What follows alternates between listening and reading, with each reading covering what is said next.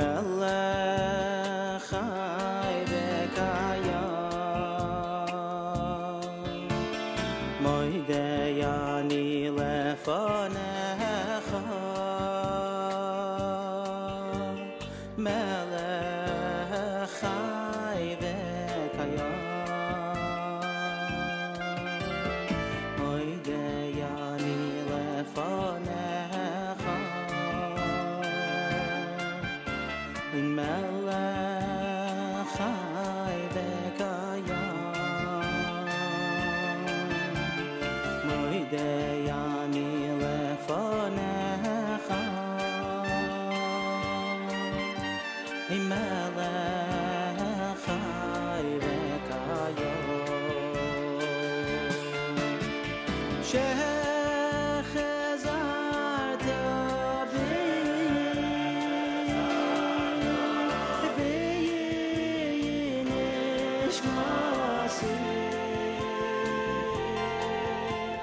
nishmasi b'chema Rabbo emunasecha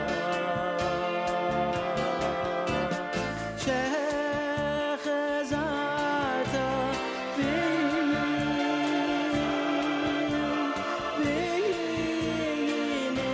nishmasi nishmasi b'chema Rabbo emunasecha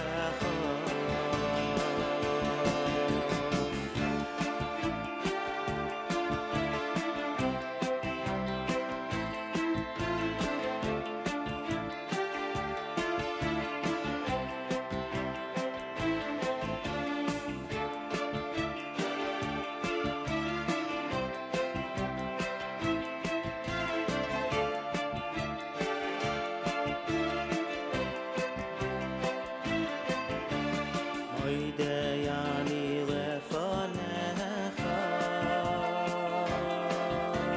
melech chai v'kayam moidei ani lefanecha melech chai v'kayam moidei ani lefanecha melech chai v'kayam moidei ani lefanecha melech chai v'kayam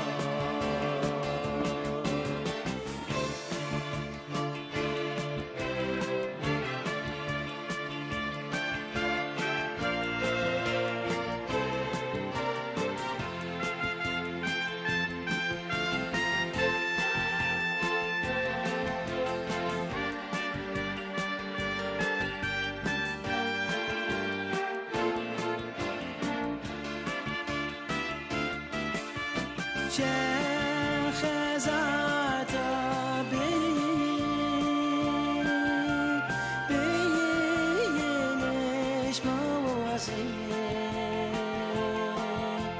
nishmasi b'chema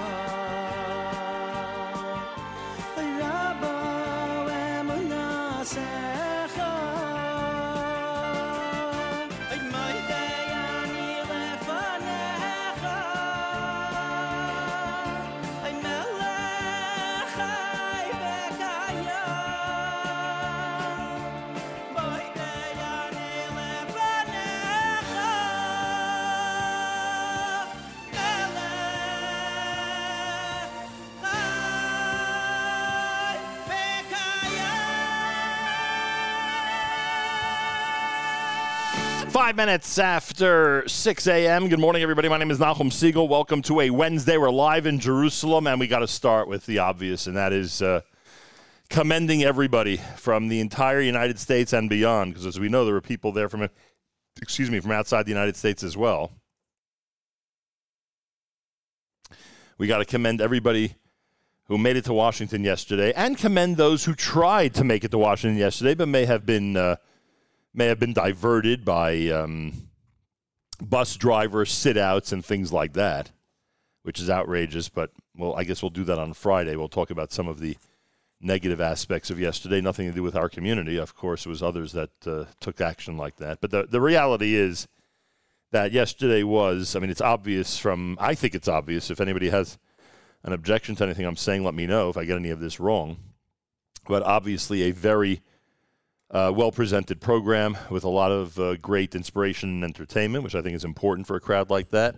It's obvious that at some point during the early parts of the rally, they clearly were in the hundreds of thousands of people, clearly over 100,000, and God knows probably much, much closer to 200,000 at the start.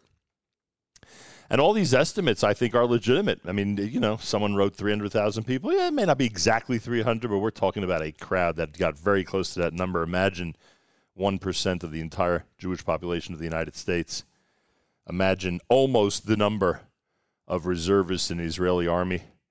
A significant number, somewhere between 200,000 and 300,000 yesterday. And we, of course, watched all this from Israel. We watched all this from 6,000 miles away with tremendous pride and with messaging that I hope helped everybody's psyche on the way down or on the way to Washington. And what can I say? It's a tribute to the American Jewish community coming through the way they did. Those who took a leadership role, big yasher koach. Those who took a role to play naysayers regarding the rally. I can't play God and talk about how he might feel about them. But I will say that was very disappointing, to say the least. Those who felt they needed the last minute to express sabotage-like remarks regarding the rally. But anyway, like I said, today's a day to focus on the positive. Yigal Siegel is here, of course. He always joins me when I'm in Israel, and he sits and watches from 6,000 miles away constantly for the last 18 years, what's going on in the United States. We've been discussing every aspect of this war, including the right of Israel to defend itself, including the increased anti-Semitism in the United States, which, frankly, people like Yigal and others just can't believe. We can't believe it, but we're there. So we'll often be the ones to see these episodes and to be involved in these anti-Semitic activities. And we see a lot of different, outrageous types of protests and rallies every single night on the news and through social media that directly affects communities back in the United States. But you're seeing it, of course, from many, many thousands of miles away, and it's very, very hard to process for those who used to live in America and remember the United States as a certain type of country. And then, of course, the hostages. That's, obviously the primary message right now is that we must do everything in our power to have the hostages returned home. That's obvious. And it's funny, Yigal, who's sitting right here, and I were just discussing in the cab over here to the Nefesh headquarters, we're wondering, does Israel have definitive information about the hostages, or God forbid, do they have very little information about the hostages? But who knows? All I know is that now in the month of Kislev, we're hoping for a Hanukkah miracle, frankly. Good afternoon, Yigal Siegel. If you were in the United States, I would say good morning, like we're saying to all of our listeners that are in the U.S. right now. And welcome to JM in the AM. Thank you very much. We have quite a lineup today. We're going to be visited by, in addition to some prominent rabbinic guests, and Rabbi Fass, of course, is going to join us again, and Tony Gelbart's now in town. I think one of the highlights of today, and I've been hoping for this for the last 10 days, I think one of the highlights of today is that members of, I don't even know what to call them. I don't know if there's an official name, but those who have designated or dedicated days and weeks to volunteer in the medical field in Israel, they are a completely different heroic category of this war. And today, less than an hour from now, if traffic goes the way we want it to go, the representatives that we'll be speaking with, one of whom is a very close friend of this show, are going to be walking through that door, and we're going to have a chance to talk to, like I say, another category of Jewish hero. Just when you thought we had featured every category of Jewish hero on this program, we'll have an opportunity to speak to this category of Jewish hero, those who are I'm excited because I heard maybe one of them is an orthopedist, and my right knee is killing me. Siegel doesn't pass up an opportunity to speak to a doctor, especially a foot doctor. No, but I want to tell you that from the little that I know, which is really not as much as a lot of other people know, these doctors have made such a significant difference here, and since the war started, a real contribution. And there's so many different things that we've seen people come from outside the country to volunteer for. The Cowboys are coming to, farmland.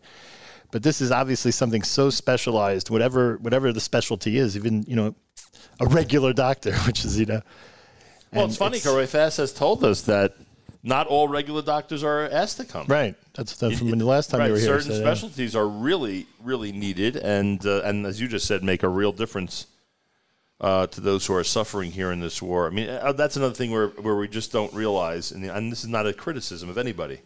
It's a reality that we're usually 6,000 miles away. People don't realize how many injured there are, how many wounded there are, how many people who will be permanently disabled in some way are a result of what's been happening over the last 5 weeks. So it's a process that needs a lot of folks who know how to stem this tide. And obviously emergency doctors and those who have the capability to act under emergency situations are really, really needed. And we'll meet some of them coming up here on a Wednesday at JM in the AM. Well, you and I were talking off the air. It's obvious that even someone like yourself living here has great pride in what happened yesterday in Washington. The community really came 100%. through. I mean, it was quite an event. They say it was according to the reports I saw, there was 290,000 people at least. Of course, we had our special reports from certain friends of ours who said, there's 500,000 people here. Okay, Baruch Hashem. But it was nobody wrote to us that there were 1 million. Although I did say that once you get to 250,000, that place looks like 1 billion, so it's fine with me, No, it was extremely...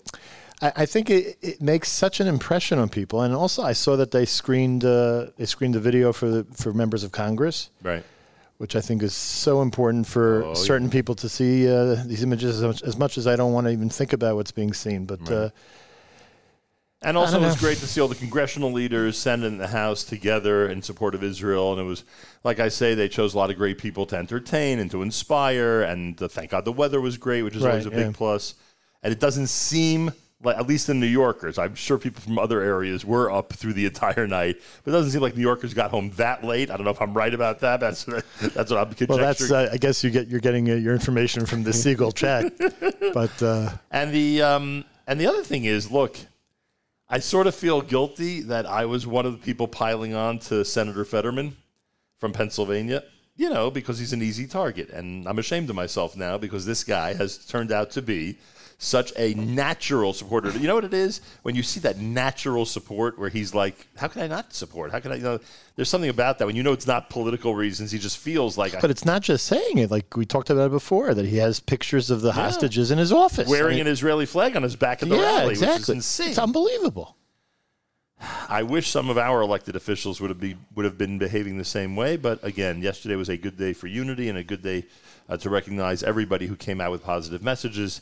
And Baruch Hashem, if you were part of it, you should feel very proud, and believe me, it'll make a difference for you and your family and your kids as you continue to progress through this war.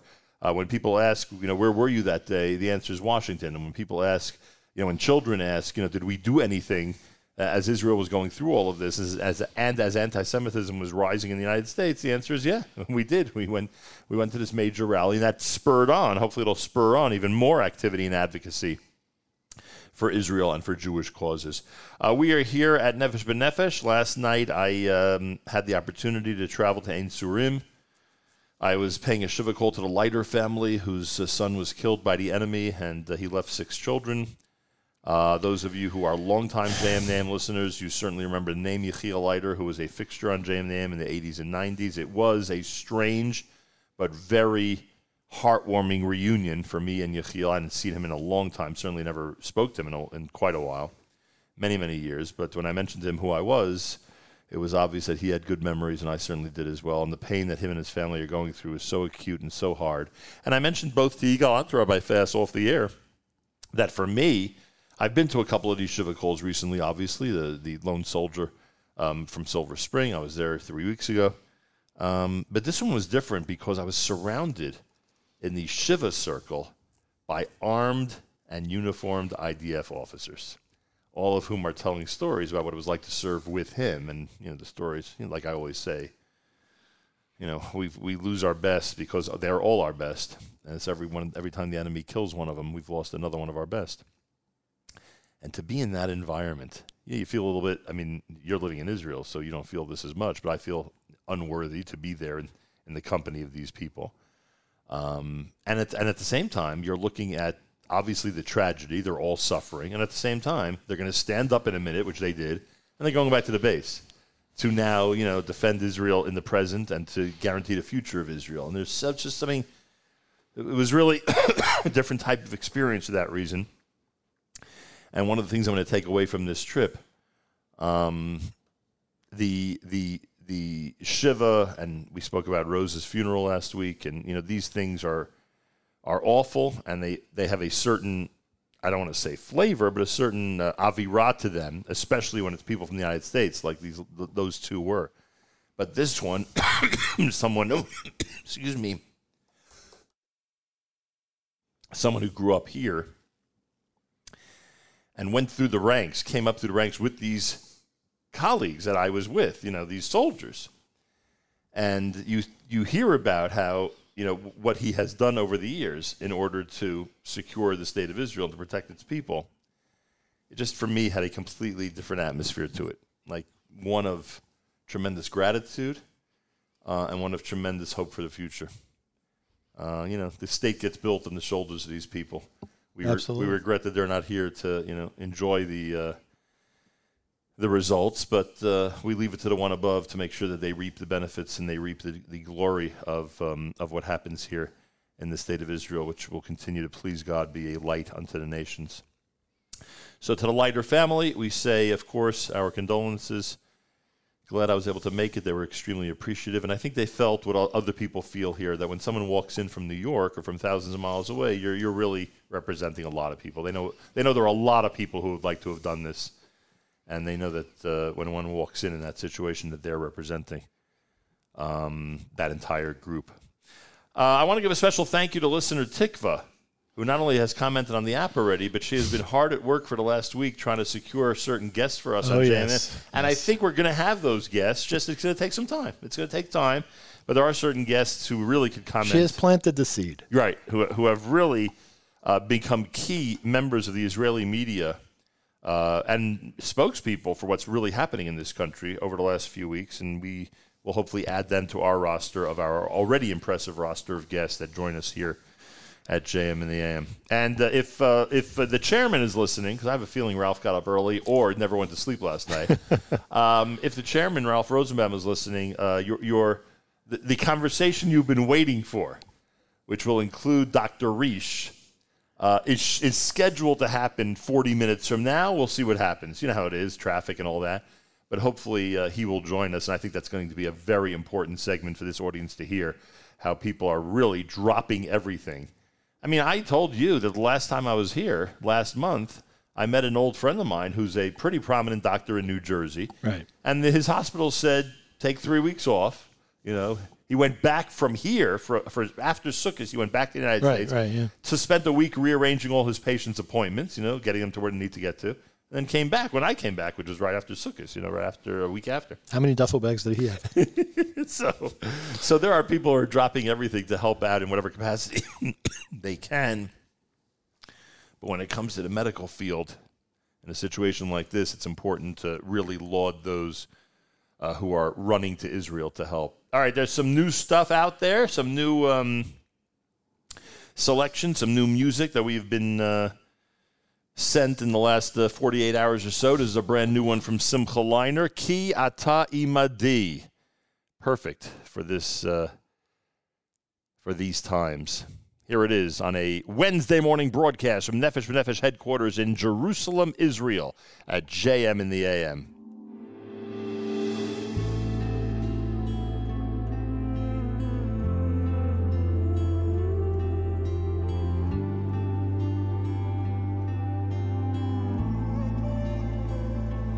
גם כי אלך בגיא המובס לא ידעו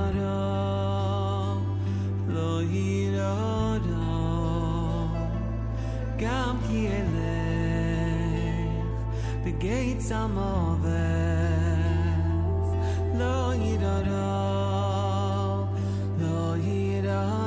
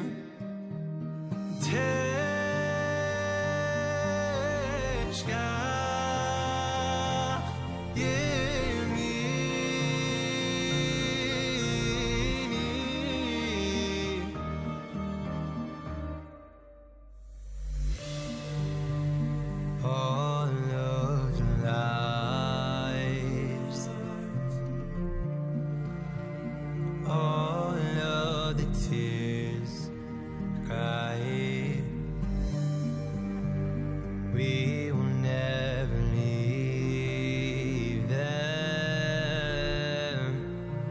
Leave them behind. All of the pain. What can we do but make a change? All of the pain. What can we do but make a change?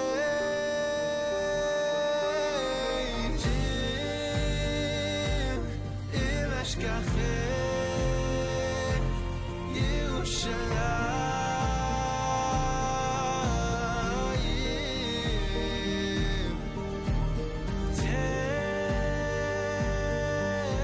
Teshkach Yemini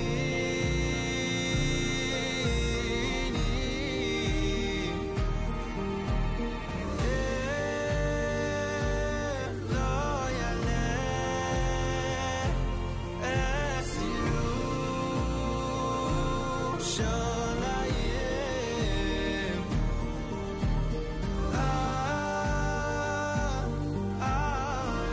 JM in the AM, the most recent Imesh Gachech, Rafi Schnidman, with that version of Imesh Gachech Yerushalayim. Simcha Leiner before that, excuse me, with Ki Ata Imadi here on a Wednesday morning broadcast, JM and AM. Again, kudos. We are certainly emphasizing the turnout yesterday in Washington, D.C.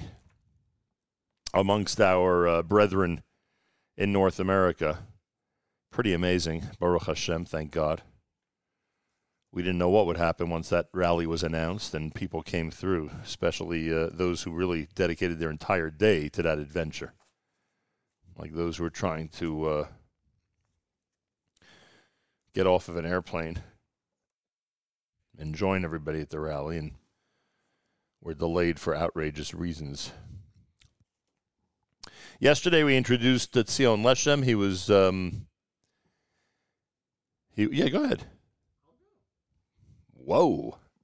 Yigal Siegel, the producer got rogue, arguing with the host on the air. I like that. Just kidding, folks. We're getting along. Don't worry. We're getting along. So yesterday we introduced Tzion Leshem, leader of the Naveh community, and I proposed, and you don't have to do this, but it was a strong suggestion that since we've become close with the Naveh community over the last 3 weeks since they've been exiled to the Shalom Hotel in Jerusalem, we've chosen them to partner up and just see if we can raise some money for them. We're not making a penny on any of this. We're just encouraging people to support them and to help their security needs, because the only way they're going to get back to their community, frankly, is if their security needs are met.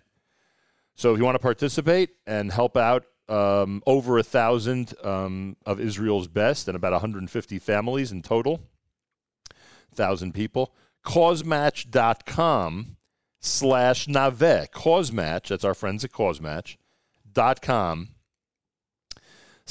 Naveh. And there you can read more about the city of Naveh and its people. And you can obviously use the opportunity to toss in whatever you want. $18, $1,800, $18,000. Believe me, every single... I was not kidding yesterday when I said to Tzion, I don't know if we're going to end up raising for you, $10 or $1 million, but I know that you could really use the million, and it's 100% true. And it's the security needs in every one of those communities are so vast, it's insane. And hopefully, we and maybe some of our listeners will visit Naveh with us at one point, and we'll be able to see up close and personal one of the rebuilt communities of the South. That will be a very important aspect of the rebuilding of Israel's psyche and of the state of Israel in general, physically. And he explained that yesterday, and I don't think it needed much explanation. I think it's pretty obvious, frankly. So join our efforts, causematch.com/Naveh, causematch.com/Naveh. JM in the AM, it is a... it's funny. Our guest is asking me...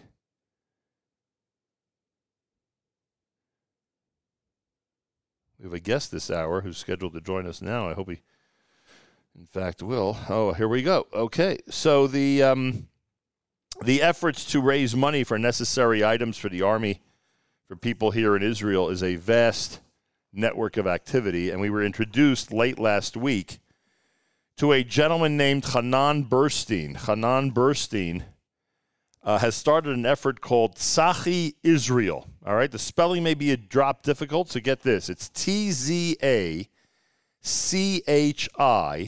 Israel.org. And, of course, there's an English section there. You can go to tzachiisrael.org/ENG to get to that page. And Hanan is with us live via telephone to explain exactly what the organization has been doing. Hanan Burstein, a pleasure to welcome you to JM in the AM. Hi, Malcolm. Thank you for having me. It's a pleasure to be here. Appreciate that. All right, so the war started, and obviously you saw, and others saw, a specific needs here in Israel, especially as it pertains to the IDF, to the Israel Defense Forces. Tell us about those early days and what led to the establishment of Tzachi Israel. Of course. So as a former soldier myself, and with family as well as friends who are fighting on the front lines, there was a dire need for essential supplies and coordination with the IDF.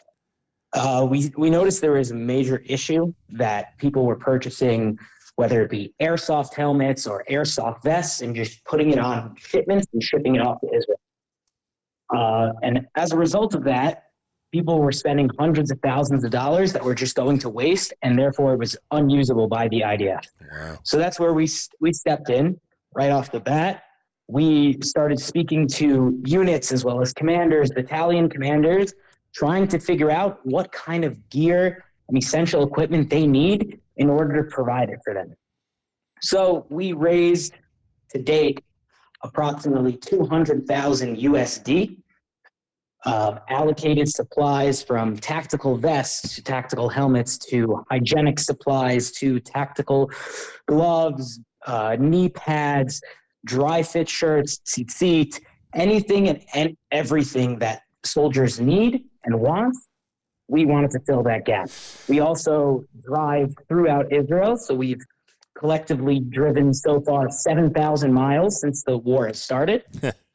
We've delivered to 80 different bases, and we've had some rockets blown up near us while delivering. We've driven to the Lebanon border, through Hawara, all the way down south past Beersheba, and everywhere in between. Hanan Burstein is with us live via telephone. You did your service as a member of Sayeret Givati, and I point that out because there, as you said, and we know this is true, there are a lot of efforts going on. Kudos to all of them. I'm not here to evaluate. There are a lot of efforts going on to get proper equipment and proper needs to the Army bases, to the soldiers. It sounds like you have a real advantage, meaning because you were a soldier and you're familiar with how the system works and you know which questions need to be asked and how to get them answered, like where to go and where these deliveries are best used, et cetera, et cetera. I would assume, being from your type of background and so many of your colleagues in this effort being of that type of background, that can only be a major advantage. Oh, 100%. We get questions all the time via WhatsApp, our official Instagram, our official page, where people shoot us emails asking what kind of headlights, what kind of tactical uniforms. And the issue, and we love that everyone's trying to help, is that people aren't aware of what to purchase. Right. So one of the benefits is that I have a distributor in the United States who has ITAR clearance, which means they can get tactical gear such as helmets, scopes, bulletproof plates into Israel without an issue, which was a big problem.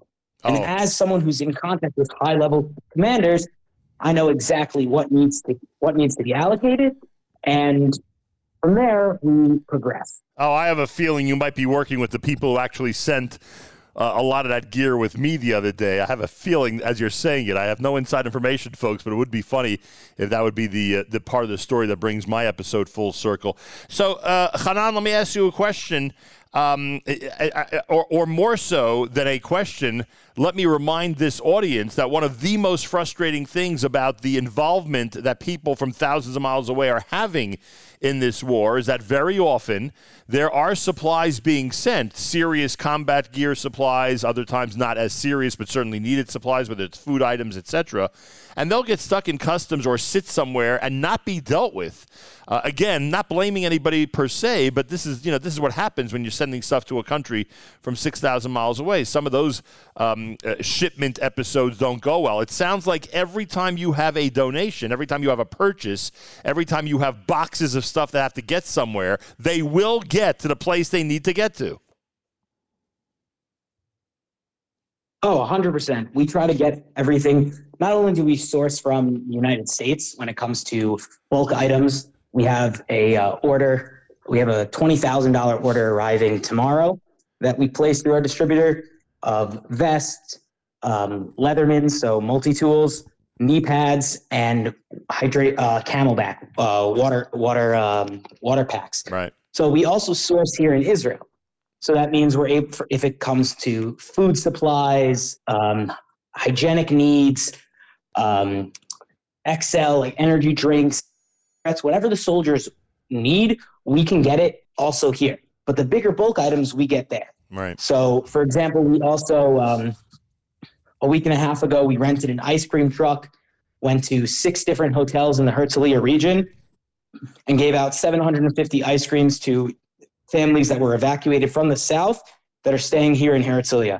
So that was a 7-hour ordeal, but that was just something we did on the side to try to boost the morale. So on top of getting soldiers supplies, we also try to lift the overall enjoyment and try to make the stay here in outside of their homes easier. So in regards to the food supplies, it's definitely harder to make those shipments. But again, there's certain things that are crucial, like hydration packs, that we constantly get orders from, and we bring them out to bases. Another benefit of being here is that sometimes I'll just get requests of money just to be sent. For example, I got a request from Elite Unit, and they had a rocket fall on all their gear, and it destroyed everything. And they were in Gaza. So I sent them around $3,000 in order for them to go out, have someone go out immediately, purchase all the equipment they need, and then bring it back in. Wow. Because they needed that ASAP. And, that's what we're here to do. Provide for our soldiers, be there at a moment's notice. Doesn't matter if it's 3 a.m, doesn't matter if it's 10 o'clock at night. We will be there constantly for our soldiers. Pretty amazing. All right, everybody. Hanan Burstein and his colleagues, he's got a lot of colleagues. You can see a photo of some of the work that they're doing on the website, who are doing everything in their power to get important items, some of them serious combat items, to the soldiers. And as you heard, the supply chain coming in and the supply chain going out is a pretty reliable one, and that's what we all want to hear. We want to hear that we're supporting a cause, that whatever is important to the soldiers is getting to the soldiers, and it certainly seems that way from the work that Tzachi Israel is doing. Go to the website, donate. Simple as that. Donate. All of us around the world want to do what we can, toss in a few dollars to help efforts like this. I know that everybody wants to be involved, and they'll hopefully be able to keep going during this war with whatever's needed if they have the financial help. Go to tzachiisrael.org, TZACHI, Israel.org/EN for the English page, and you'll see the donate button prominently at the top right of the page. And I hope everybody will give generously and help Hanan Burstein and his team of volunteers do their holy work. TzachiIsrael.org, TZACHI Israel.org. Check it out today. Another worthwhile effort on behalf of our blessed IDF. Hanan, continued success with this. You and your colleagues are doing amazing work, and send our best to all the soldiers as you drive through Israel delivering all these important supplies. And I hope that the people around the world will respond and help keep you guys going. Will do. Thank you for having me, Malcolm. A pleasure. Hanan Burstein, everybody. TzachiIsrael.org. TZACHI Israel.org. Check it out, and let's make this, or at least do our part to help make this a great success. JM and the AM are live. We are live in Jerusalem on a day where we are sitting with tremendous pride after hearing and seeing what happened in Washington, D.C. yesterday. Kudos to everybody who was part of that massive crowd in what looked like an unbelievable sea of blue and white and other colors, but that blue and white dominated. And those of you out there who were part of it, you should be very proud that you were part of this incredible effort yesterday in Washington. And here we are in Jerusalem with these unique experiences, and again, transmitting to people around the world, specifically in North America, what's going on here and the attitudes and the atmosphere that we're finding here in Israel. And throughout this morning, we're going to be joined by very, very special guests, including a group of doctors who we are expecting relatively soon, who have been volunteering their time. We have tried for a week to make sure we'd be able to coordinate so we could actually speak with them live and in person. It looks like it's going to happen, please God, B'li Ayin Hara. So we'll have that for you coming up. And plenty more from Yerushalayim Ir HaKodesh, Jerusalem, our holy city. NBN, Nefesh B'Nefesh headquarters at JM in the AM. לא יישמע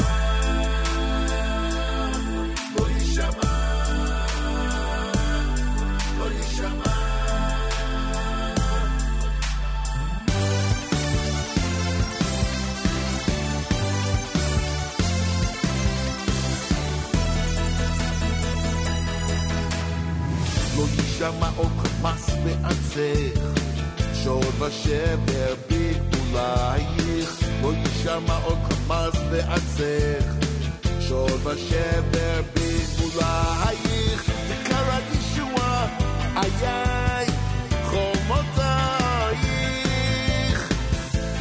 ושרייך תהילה. תקרא ישועה, איי, חומותייך, ושרייך תהילה. לא יישמע, לא יישמע,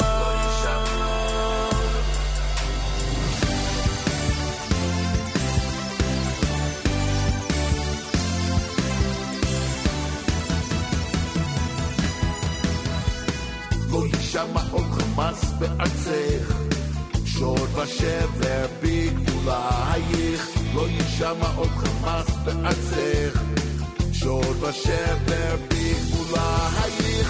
תקרא ישועה, איי, חומותייך, ושרייך תהילה.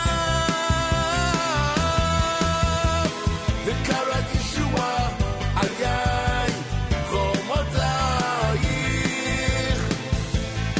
ושרייך תהילה.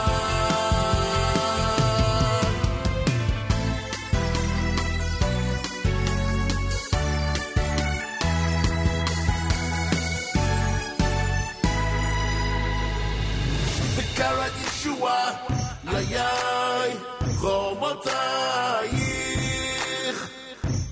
ושרייך תהילה. וקרא ישועה, איי, חומותייך, ושרייך תהילה.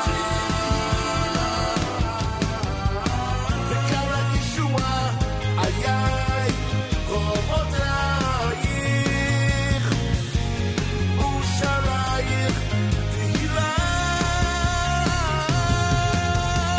וקרא ישועה, איי, חומותייך, ושרייך תהילה. תהילה, תהילה. לא יישמע.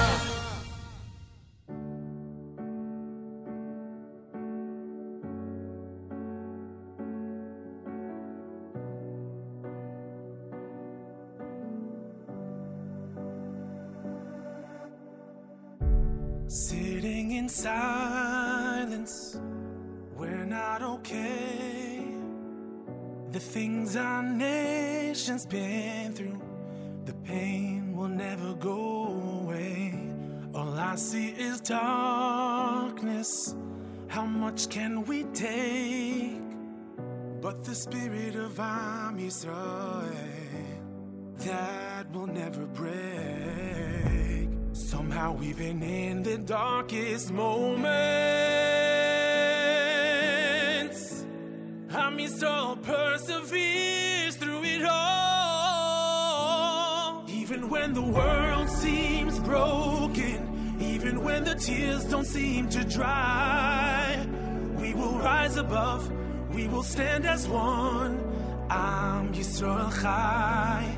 Even when the pain feels so heavy, even when it's hard to see the light, we will rise above, we will stand as one. Am Yisrael Chai. Am Yisrael Chai.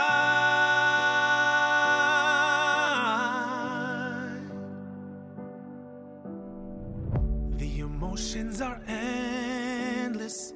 We can feel so alone, but we will rise up united.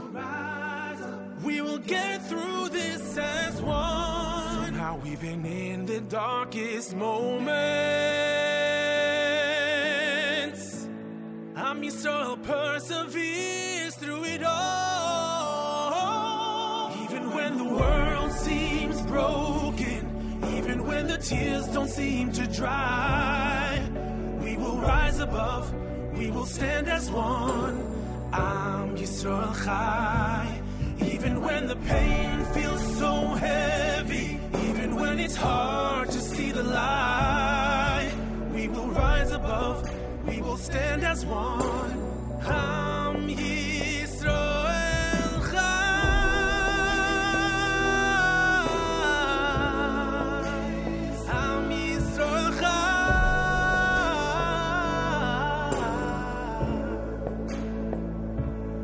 Even when the world seems broken, even when the tears don't seem to dry, we will rise above, we will stand as one.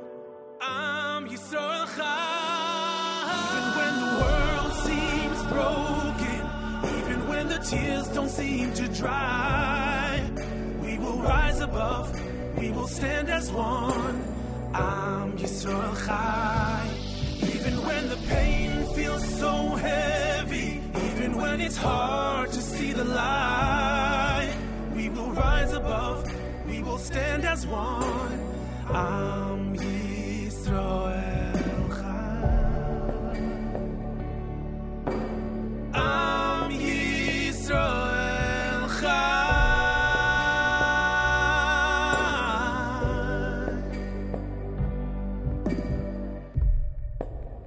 Am Yisrael Chai.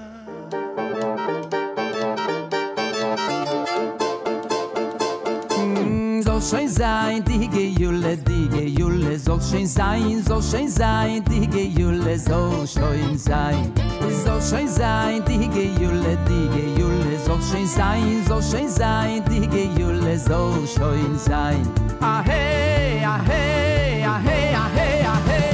Bekore mamesh, bekore mamesh, bekore mamesh. Ay soll schön sein, bekore mamesh, bekore mamesh, bekore mamesh. Soll schön sein, bekore mamesh, bekore mamesh, bekore mamesh. Soll schön sein, bekore mamesh, bekore mamesh, bekore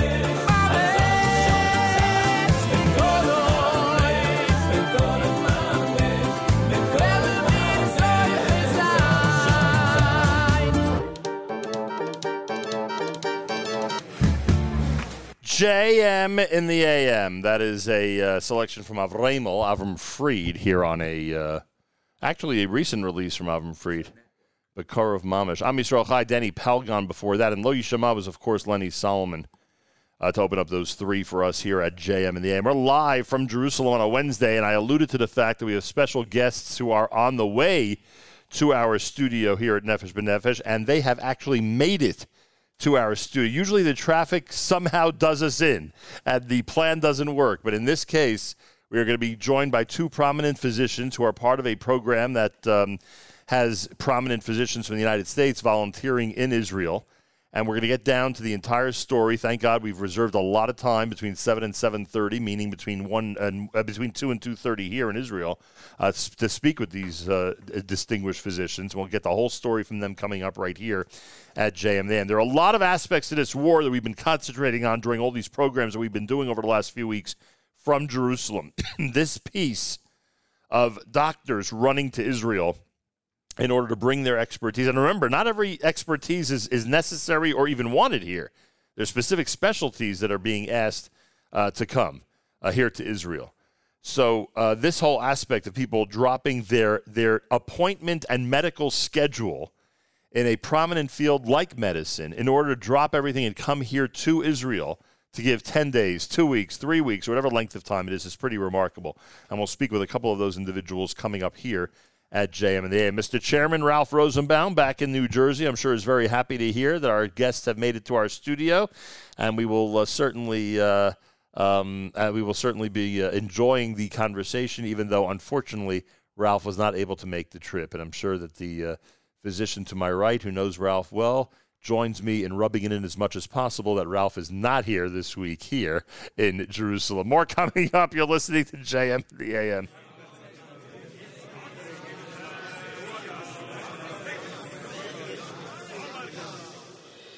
Freit, die heilige Gemorre.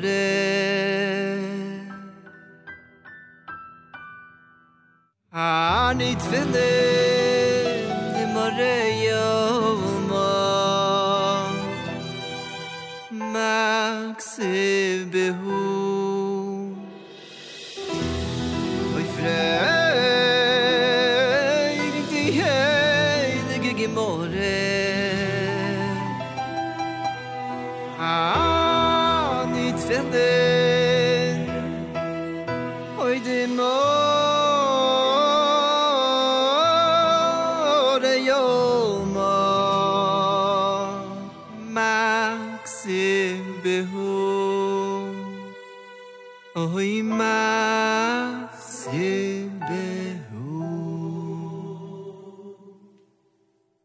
Oi en findige Morre.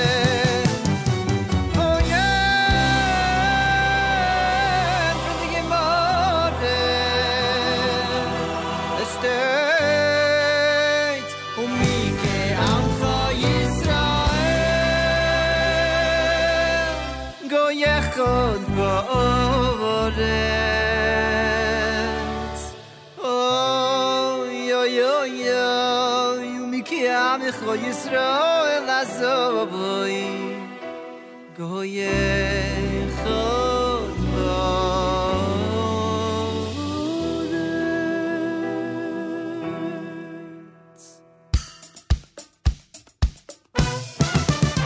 Ay, atem masisuni. Chativa achas ba'oilom. Dani eseschem. Chativa achas ba'oilom.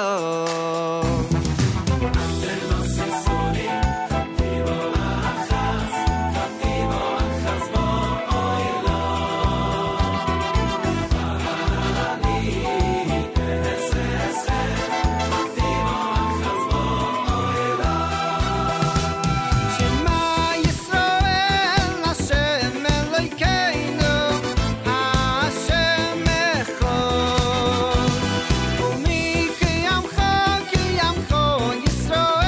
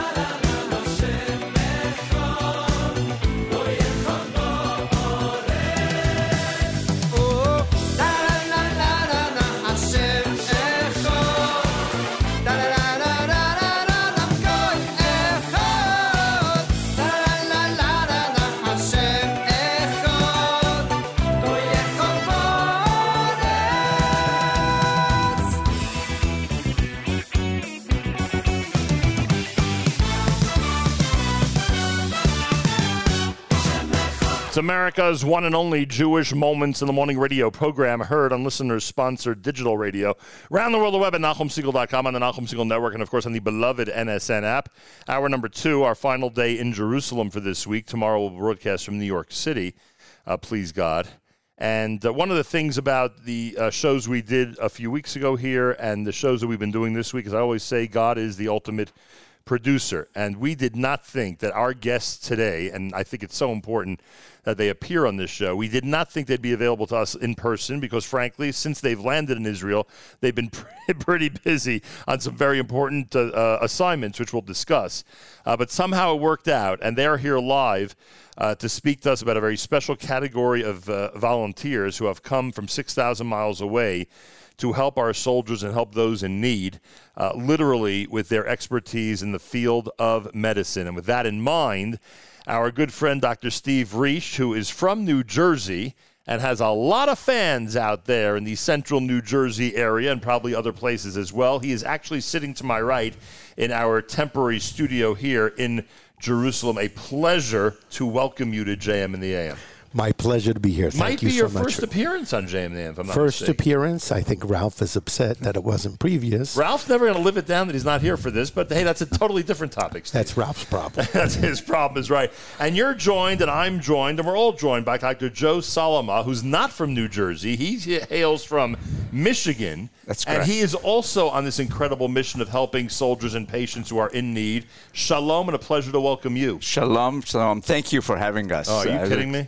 You have no idea what kind of honor this is for us. And you're representing, by the way, is there an estimate how many doctors have shown up in Israel from outside of Israel in the last 5 weeks? It's got to be.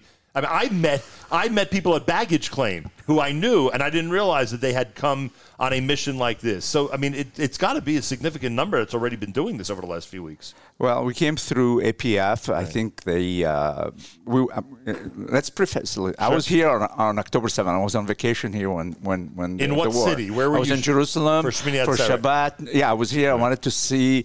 I really wanted to see Simchat Torah at the Kotel. Right. Unfortunately, obviously, the war exploded, and I tried to volunteer at that point, and there was chaos. And I went back home, and as soon as this opened up, and I put my name on, and thank God that they, doesn't matter what the schedule is, I'll come in. Because we've been pointing out there are only certain specialties they're asking for, right? And the two of you are in the same area, and that is? Orthopedic surgery. And unfortunately, it's needed here so much, I'd have to assume, because any type of injury here likely needs some type of orthopedic expert, right? Correct. A lot of the injuries are in the extremities or in the spine.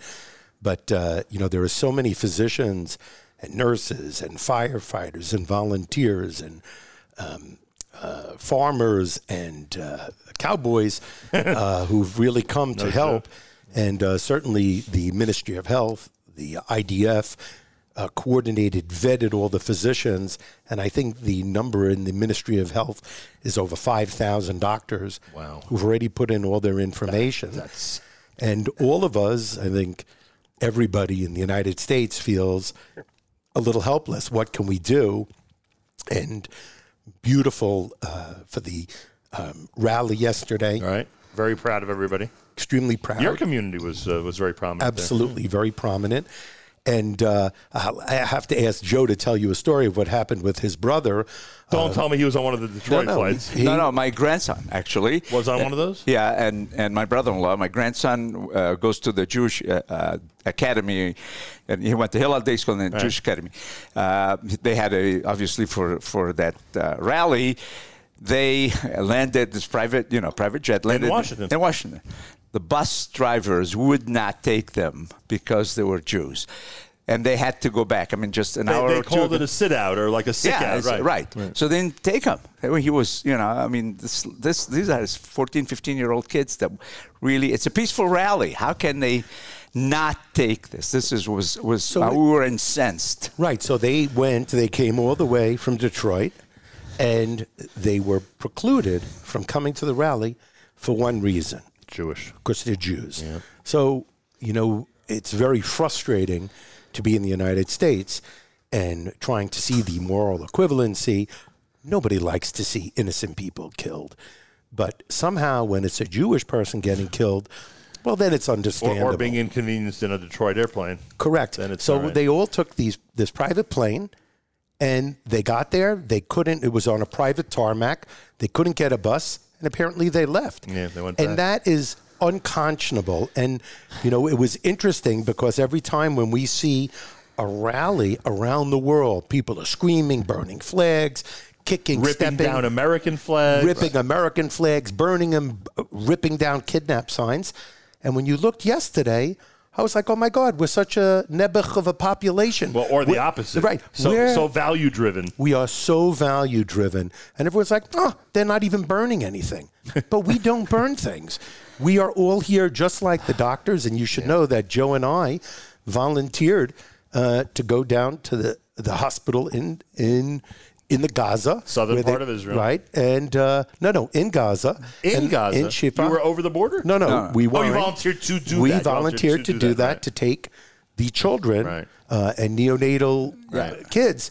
And we volunteered to do that because for us, for all Jews, life is prime.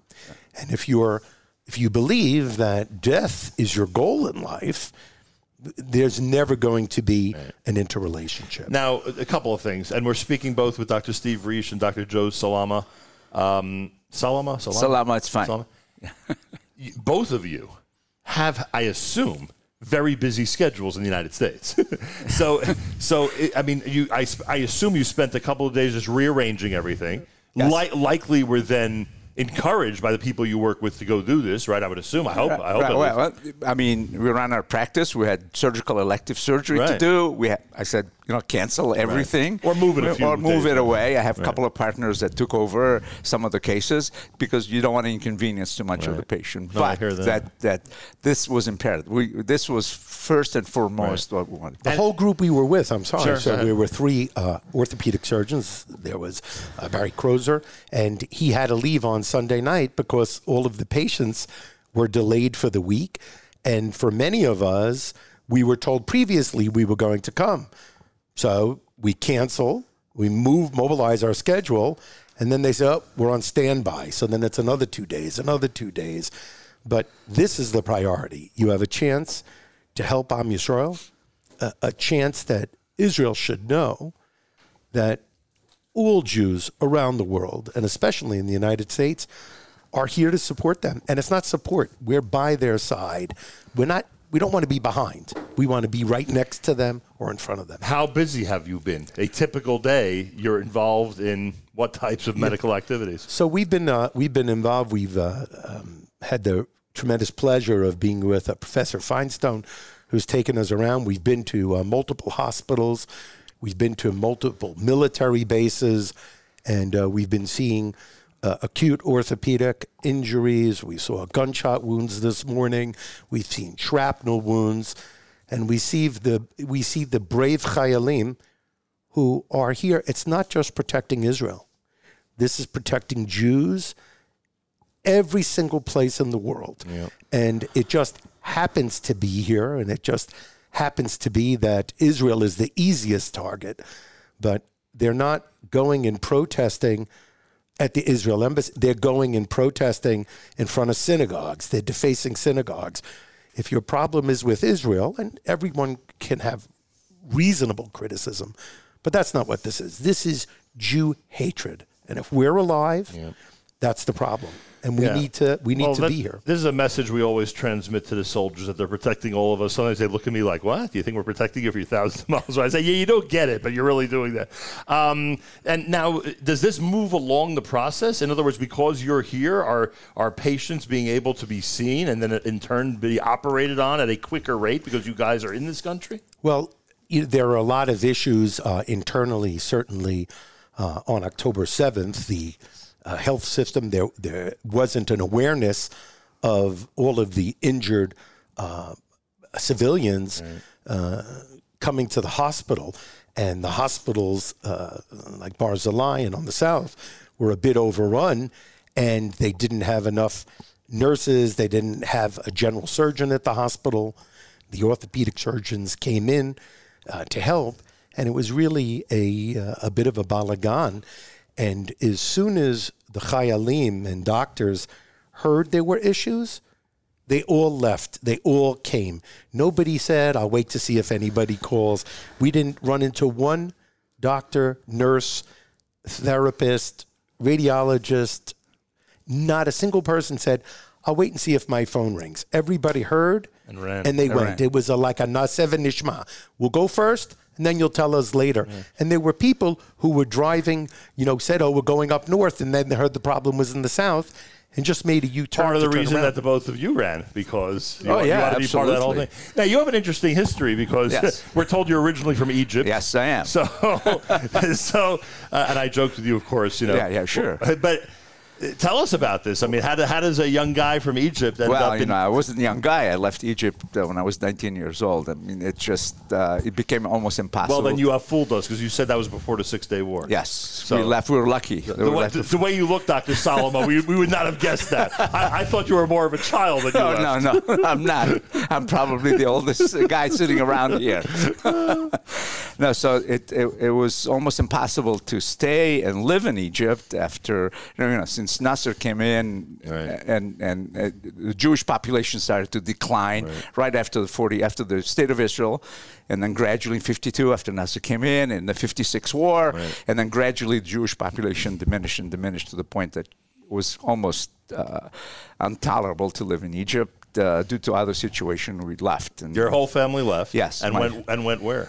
Went to Paris. My father had the insight to apply for a visa in the early 60s. So when he came to France in a transit visa, we got the visa to come to the United States. And then you end up in Michigan at some point. Yes, because we had relatives in Michigan. In Detroit, and then did my formal education in the United States. So your medical training comes from the United States. And in Michigan. Yes, I went to Wayne State University, both undergraduate and med school, and then I did my training also in Detroit. Right. Now, when we say that they were looking for certain specialties, does that mean there's only 2 or 3 specialties that they would reach out to the United States, or there's 10 or 15? Well, what they wanted first was orthopedic surgeon and dermatologist. Those were the 2. The 2 that were in high demand. And obviously for orthopedic surgery, it's, extremity injuries. Right. And then dermatology, and we talked to our colleague that were here in dermatology, they had really a lot of problem because they're in their boots and they're sweating and they had a lot of issues. And stuff we never think about that they're going through. Right. And they treated them, they were very busy too. I think just to add that they have a list of all different types of physicians. They've the largest demand is actually of psychiatry. There's a lot of acute trauma and post-traumatic stress disorders, even the timing and the precursors for that. And there's really been a tremendous need. There are a lot of needs for physiatrists. There are a lot of patients who we saw who are amputees, above the knee, below the knee. And these are tremendous life-altering issues. And the emotional component beyond the physical component is really problematic. And they've had pathologists come. It was interesting that one of the bases we were at, they were going and retrieving the bodies from the massacre. And their goal was to take all the Jews. Well, what do you do with the terrorists? Their answer was, well, that's not our priority. And they ultimately said, you know what, we have to do something. And when they did genetic testing on all of these people who were killed, turns out 9 of them were Jews. So the people who were going to do the procurement and find these people who had died, and they were saying, why would we do this? Why would we give the kavod and respect to these people who died? Their greatest moment was seeing there were Jews. And for that, they were able to treat everybody with respect and be able to help find out where everybody was. So there have been pathologists, there have been forensic people, and it's a fluid situation. So it's between the IDF and the Ministry of Health. And they'll say, we need this, we don't need that, here's when we need it, we thought we needed it, and it changes. And a lot of it is also, when we were at Sheba Medical Center, at the Trauma Center, they have over 2,100 beds. I mean, it's a huge facility. And coordinating what they need and you're predicting what's going to happen. So a lot of the hospitals are stopping elective surgery, waiting for emergencies. It's no different than what happened at 9/11 at my hospital. We stopped all elective surgery. We waited for all the patients to come, and none of them came. Right. And it was really catastrophic. So you have to have that disaster preparedness. And what they're doing is taking an inventory of each of the physicians. So rather than saying, hey, we need a doctor who can do plastic surgery, we need this surgeon, that surgeon, they have all of the information done in advance. So really kudos to APF, there are a number, EVP, a number of wonderful organizations to coordinate all of the backgrounds, licensing, medical school, graduation, postgraduate training, to make sure they're all available. And then when the IDF and Ministry of Health says we need them, then they can activate. Because of both of yours experience and the number of years in the industry, I'm assuming that what you've done now with this whole episode has encouraged others to hop aboard. Am I right? I think they probably look at us and maybe are envious of us, what we did. We had a tremendous experience. I'll tell you a story at Shiva Hospital.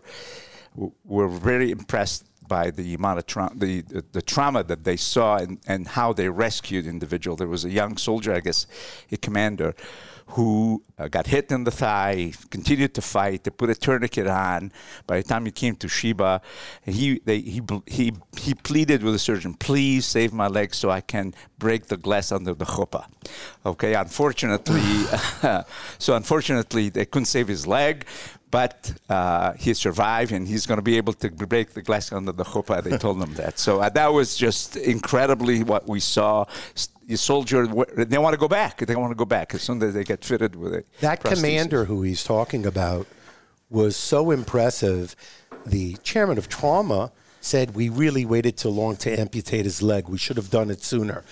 But we wanted to give him every chance. And it's very hard to be objective. You know what the book says of what you're supposed to be able to do. You know what your experience says.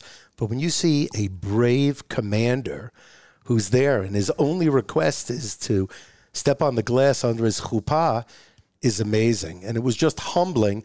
And there was one other brave chayal who sustained an amputation. And they brought all of the psychiatrists, all the therapists, the family, everyone to come and see him. And no one was able to really reach him. The soldier we're just talking to you about, the commander, went to go speak with him. And that was the only thing that brought this second soldier who had an amputation to realize that there was so much good left. And we don't take inventory of our body when it works well. And once you miss it, then we take inventory. But there's so much more than just our extremity. These are major life-changing injuries. Yeah. But the emotional toll is tremendous. Did you see a lot of stuff you don't normally see in New Jersey? Oh, for sure. I mean, the amount of, these were, a lot of the injuries were transections of sciatic nerves from gunshot wounds. There's the weapons that they used, they actually changed, the 223 shells and 5.56 were like in the M16, and they actually figured out how to open the chamber and to put more gunpowder and a larger load. So it's more like a 7.6 or 7.62, they said. So these bullets were actually able to pierce some of the vests, and which is really problematic. And, it was interesting because it wasn't that they decided to fight. It's not fight.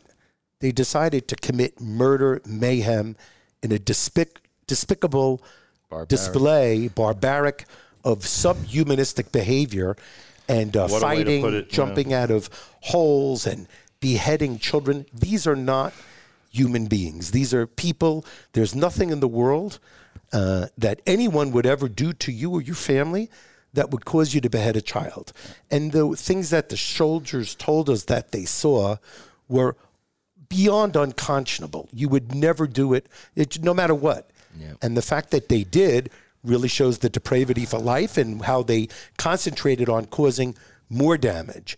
And it's very sad. That's The way he put it, the chief of trauma is like either Genghis Khan or the Vikings. They create fear. There's no fear in Israel. We're gonna fight. Medieval behavior. Medieval behavior, exactly. But there's no fear because the state of Israel will survive. Oh, that we know.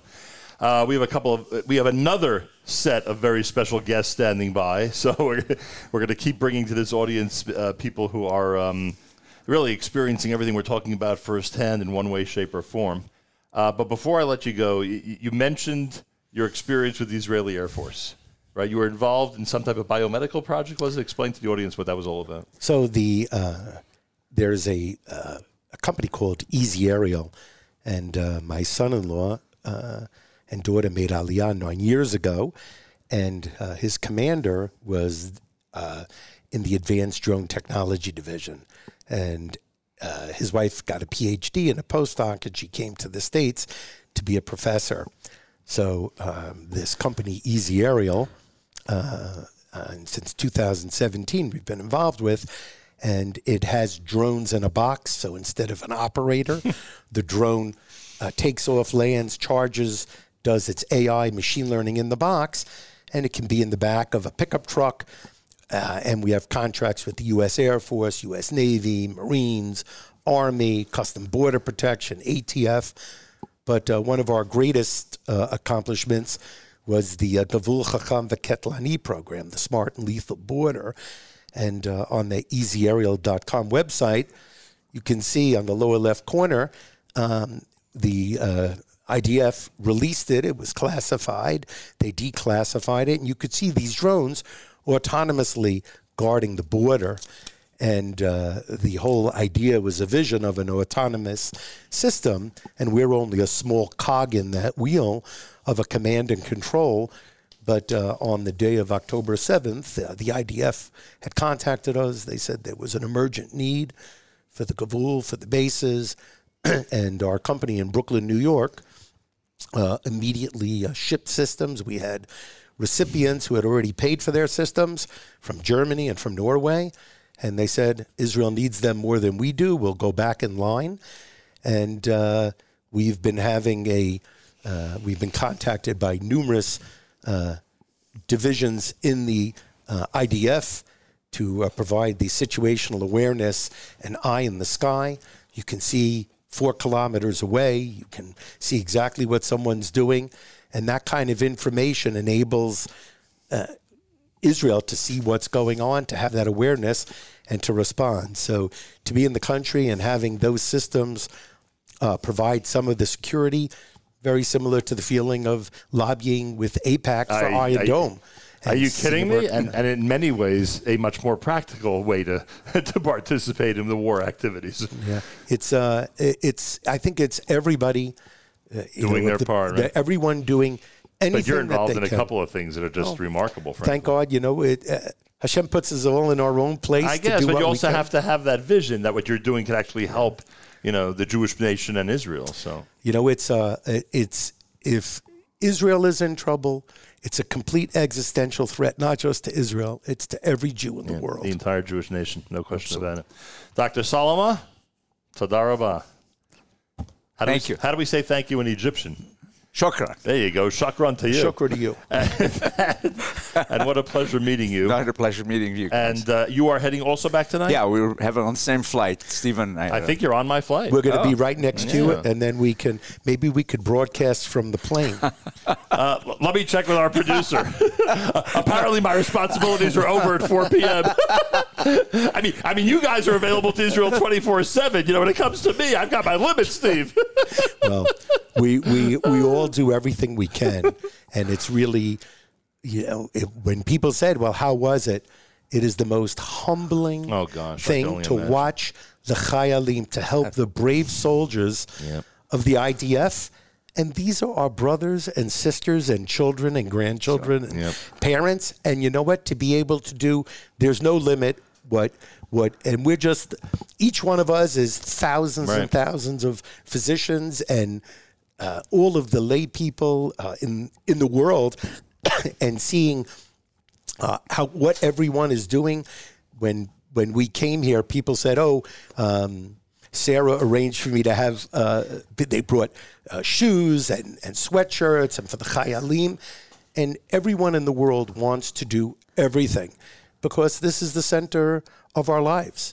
Everyone thinks it's your job. That doesn't matter. Right. And this puts into complete perspective what's important in life. 100%. I thank both of you so much. Dr. Steve Reish from New Jersey, Dr. Joe Salama of Michigan, both doctors who, among many others, as you pointed out, ran to Israel as quickly as possible in order to help out with their expertise in the field of orthopedics, orthopedic surgery. Am I leaving anything out? That's a good description. Don't forget spine surgery. And spine surgery as well. I don't want to shortchange anybody with their specialties. The Jewish mothers wouldn't be happy. Ralph would be. And Ralph would be furious. And B would really be upset. Are you kidding me? Oh boy, you didn't mention spine surgery, so that's right. That would really be upset. They'd be upset.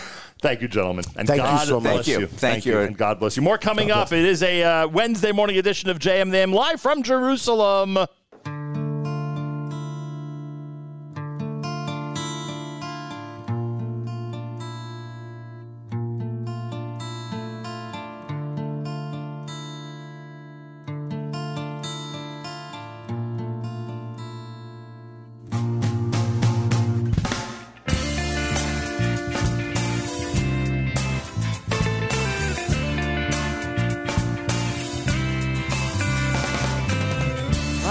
Man voice tachas hashamayim lakoz man voice tachas hashamayim es lehov v'es snow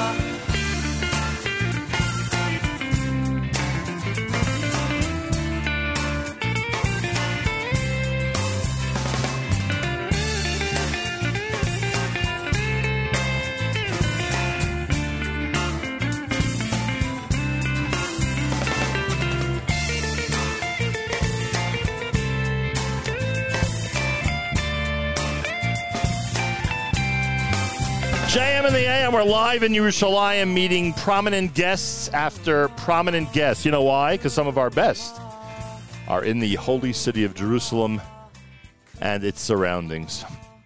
Rabbi David Goldwasser's words, Zech Nishmas Harav Zevin Yosef Alevi and Zech Nishmas Esther Basar Yosef Alevi. Here is Rabbi David Goldwasser with Morning Chizuk. Good morning.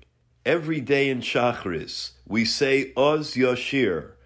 In that Shira, we say the words, Hashem Ish Milchama, that Hashem is a man of war.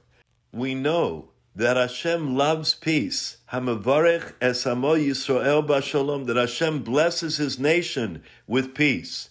Hashem does not seek conflict. So how are we to understand the words Hashem Ish Milchama? Rav Yitzchak Sender comments that it means that Hashem is the one who controls war.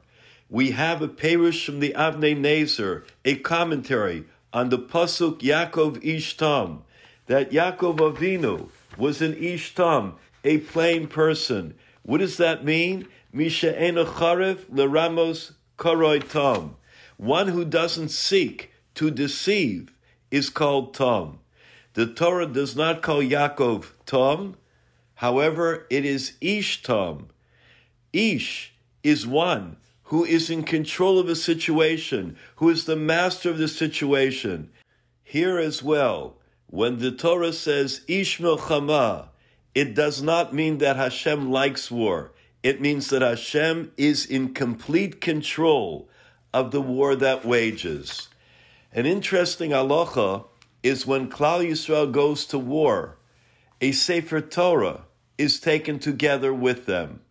It is fascinating that approximately a week ago, one of our precious Chayalim carried a Sefer Torah that was given to him by his grandfather into Gaza.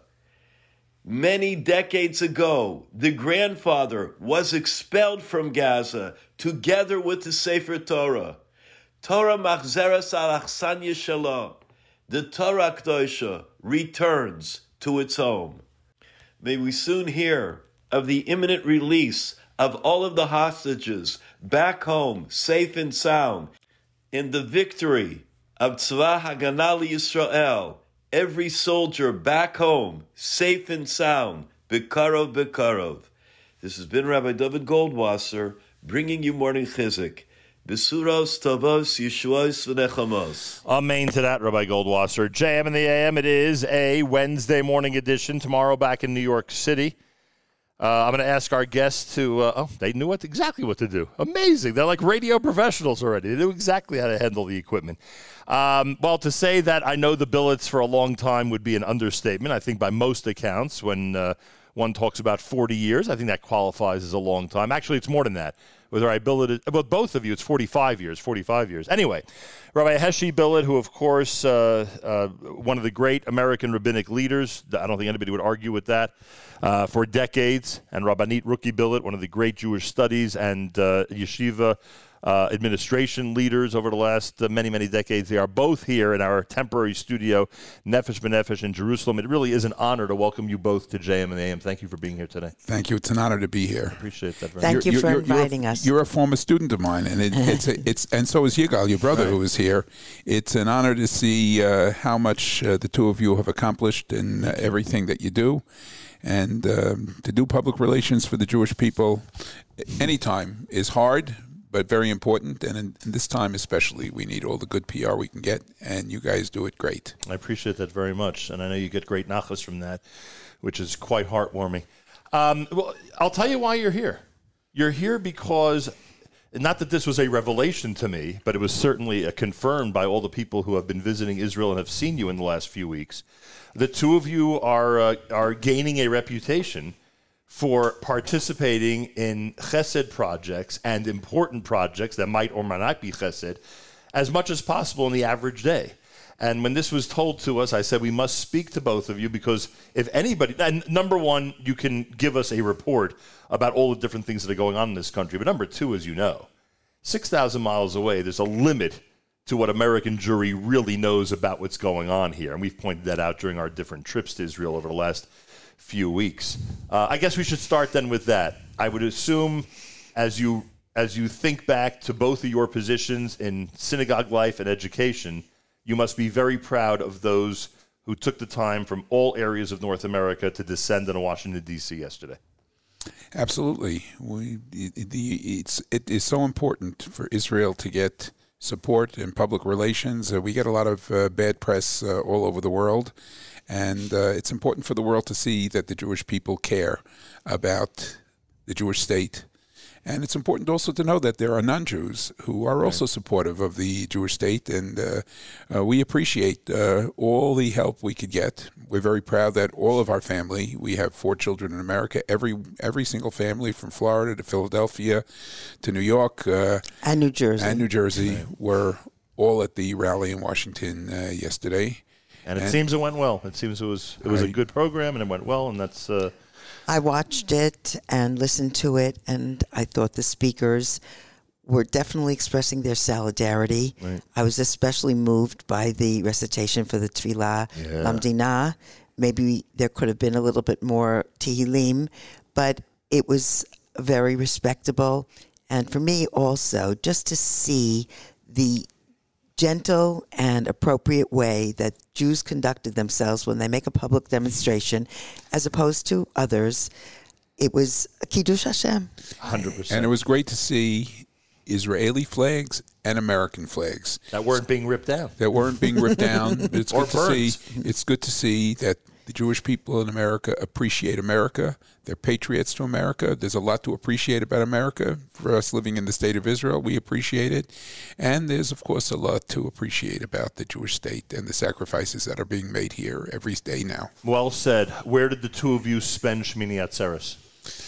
We were home in our apartment in Yerushalayim. We actually had a family. Our Philadelphia children were with us, with 2 children. My son-in-law's brother was also in Yerushalayim nearby at his sister's, and he is a longtime member of the IDF and in the reserves. Oh, gosh. And he was called up on that very you day. knew immediately the urgency of the situation. We didn't know anything. No, that's you the real didn't, truth. but I did. No, you knew he was called up. I was sitting in shul. Right. I was in shul. This is Shabbos morning, Shmini Atzeres. Shabbos morning, Shmini Atzeres, and there's an older gentleman who sits toward the front who says, "I think I hear something," because it was very faint. He goes outside. He says, "There's Yesh Hazakah. There's a siren." And then what do we do? And so the women in the shul said, we have to go downstairs. Right. So they went downstairs, but going downstairs where I daven doesn't mean going to a Shelter. into a shelter. It meant going down to the Simchas Torah Kiddush, which was on the lower floor.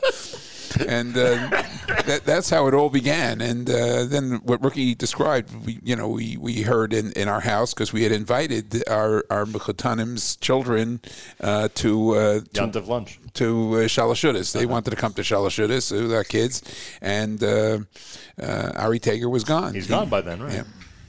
Along with hundreds of thousands of others, or maybe at that point only tens of thousands, but you get my point. Our 2 grandsons are in the IDF, and so meaning serving now or called up as reservists? No, our one grandson was they're both serving now. Actually, one is in the military in cyber intelligence, something called Shmona Matayim 8200. Right, we've heard of that. Sure. And the other's in Hesder. He's in a tank unit in Yeshivat Har Etzion. Could you address this for a moment? That as much as it's difficult for a grandparent and certainly parents to sleep at night when their child or grandchild is assigned to be in Army service, this episode has made it impossible. I don't know how your children are sleeping when their children are doing the types of things you're referring to, and this is, by the way, being played out all over. We need to say this to the American audience. It's being played out all over Israel. People who sit all day and night, especially, worrying about their children. I wanted to say that I mentioned to my daughter that she has truly become Israeli, because what I see from her is just an attitude that this is the only choice. The boys are in the Army. That's where they have to be. Right. They have to serve. And the boys feel that way. Oh, without a doubt. Any time we visited the soldiers in the bases, we have just found their attitude to be so positive, to be so dedicated to where they are and what they're doing. And to see those smiley, boyish faces with their... They look like little kids to people like us. For us, totally. So we, and I just want to echo what Rookie said. I grew up with the expression about Israel, Ein Breira. right? No choice. And then now we're living Ein Breira, and we have been to many bases. We try our best to see soldiers from all different units. Of course, we go to our grandson's base, but when we go to our grandson's base, we bring supplies for all the boys in his unit. We don't bring just for our grandson gets exactly what. It's not like visiting day. No, that's right. It's not like everybody gets, and they all get the same thing. And well, you might also add that on some of the trips, our grandson wasn't even there because we couldn't see him. He was in his tank but somewhere. You're expressing love and solidarity for his comrades. Exactly. I mean, the people that he's serving Which with. is what he wants us to do. Right. Of course. He said, don't wait for me to get out. I don't know when I'll be out for a respite. Go. They need the equipment now. Just go. And the sandwiches that we bring from the local with the Schnitzeleria. Oh, that already sounds like a good sandwich.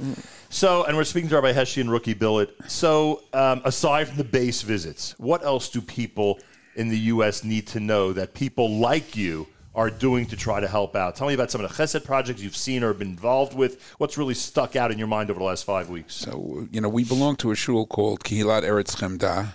It's a rabbi named Pinchas Biton, who's up north serving as a Rav Tzvai. We actually visited him up in Kiryat Shmona. He's in reserves. He has a family. But he has a family, yes. That area of the country is essentially deserted aside from Army. Well, that's right. It's deserted except for the Army. You're right. That's right near the Lebanese border. And we have our shul, which is led by a fellow named Alex Katz, and there's a guy named Richard Norman who's in charge of the drivers. And they send stuff and things all over the country. They're officially, they've been designated as the place responsible for all clay kodesh, all things of kedusha, tefillah and tzitzis. It all comes from Eretz Chemda, and they've also been able to go to places where helmets come in for the army and the equipment, and they send it out in total coordination with the IDF and with the IDF chaplaincy to the entire country. It's a real honor to be part of that community. Wow. Every week there are challahs that are baked, that are brought. My department. I'm not going to tell. The rabbi's not doing the challahs? No, but the rabbi sometimes drives the challahs to the bake. There you go. But Rookie last week baked 120 lechem mishnah. May I speak about my own stuff? Please, yes. Go ahead. Thank you. We're used to this at home. Exactly. I grew up at a time that, and you had, I think the doctor that you had before mentioned something like, we are beside all the other doctors. Correct. And one of my early lines was, there's no women that are behind men, but they are beside. And we all agree with you, by the way. Okay. And let me just check with your husband. I'm behind her. There you go. So I just wanted to say, one of the groups in Eretz Chemda is also something called Women's Initiative, and I'm not saying that women are only relegated to cooking, baking, and other things like that, but we make meals for both families that have been relocated. It's another whole topic. We make meals for families whose the father of the family is in Miluim. We every week, Rachel Katz collects hundreds and hundreds of challahs, and they're distributed, as Heshi mentioned, all over the country. We've been bringing, to our grandson's base. We bake cookies also to give to the boys. I must admit, I hope it's politically correct to admit it, that I make tzitzis. I make a lot of tzitzis.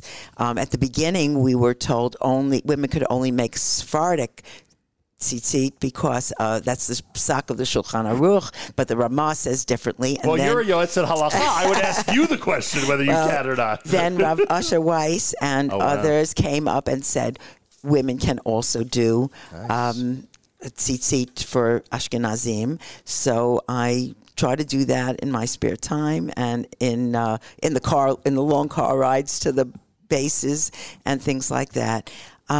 We hosted a family who was relocated from Ashkelon and their children for a couple of weeks. They wished to go back, but they said that too much trauma there with the air raids and for the kids and so on. So we're trying to do our part. And I want to say that a lot of people are trying to do their part. There's an incredible spirit of volunteerism all over the country.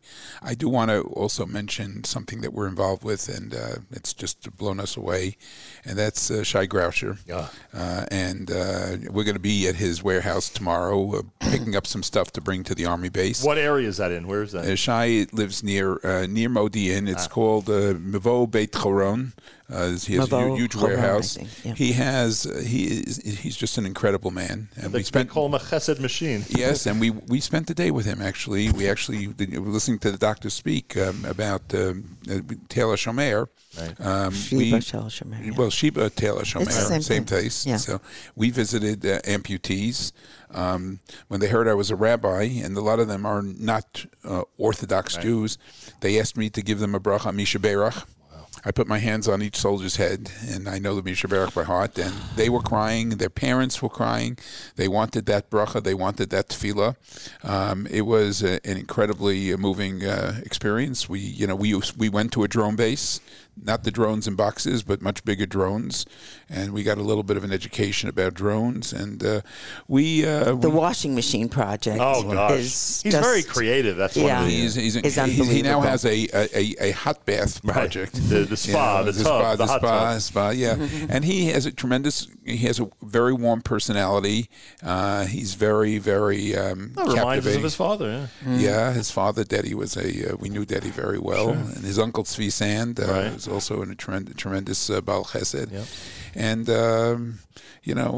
we're going to see Shai tomorrow, and it's just he lifts you off he puts you in the sky and say, wow. What an incredible man. Yeah, a lot of simcha around him. Your rookie, go ahead. Yeah, no, I wanted to also add that one of the things that we've also felt very gratified by was the agricultural projects that we've involved in. Right. So our son, Dovi, made a connection with a olive grower in the north in a place called Yavniel, and we've gone there 5 times, once a week each Why week. did we go? Because he had Thai workers and Palestinian workers. The Thais left. The Palestinians don't come. So and the olive crop has to be picked now, otherwise. And is that what you're doing? Yes. Every week you are picking olives for 5 weeks. Once a week, we drove up to Yavniel, which is near Kinneret. It's all the way up the west coast, and you have to cross the country to the east side, literally right by the Kinneret. Right. And we have spent 5 days picking olives. Yesterday, we went to another farm to pick cauliflower, and we're trying to help the farmers. And another day, I picked Rimonim. Pomegranates. Yeah, and. Is the rabbi efficient at picking cauliflower? I need to know that, rookie. The rabbi is efficient at being given direction by his wife, and he tries his best. I mean, what's your olive per hour rate? I've been married for 52 years. I still haven't lived up to the standard. But I try. I have to imagine that rookie is faster at picking olives than you are. Am I right or wrong about that? Rookie is faster at everything. She's more efficient. She's more responsible. Diligent, multitasker. She's diligent, right? She concentrates on everything. She reminds me to wake up out of my stupor. I said she is like Shomer Yisrael, lo yanum v'lo yishan.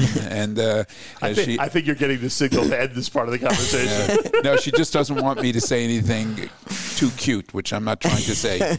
You have to help me address the American audience. If you were still a rabbi, for instance, in one of the largest congregations in the United States, which you were for many, many years, aside from trips to Israel, obviously, to report to your congregation what's going on here, you'd be surrounded by thousands of people, and you probably have gotten these reports, thousands of people who want to help, thousands of people who are really taking a strong interest, even more compared to, not in the criticism, but in 2014 and wars that lasted, a few weeks in those eras, there was a tremendous amount of volunteerism, financial assistance coming from your shul, et cetera, et cetera, et cetera.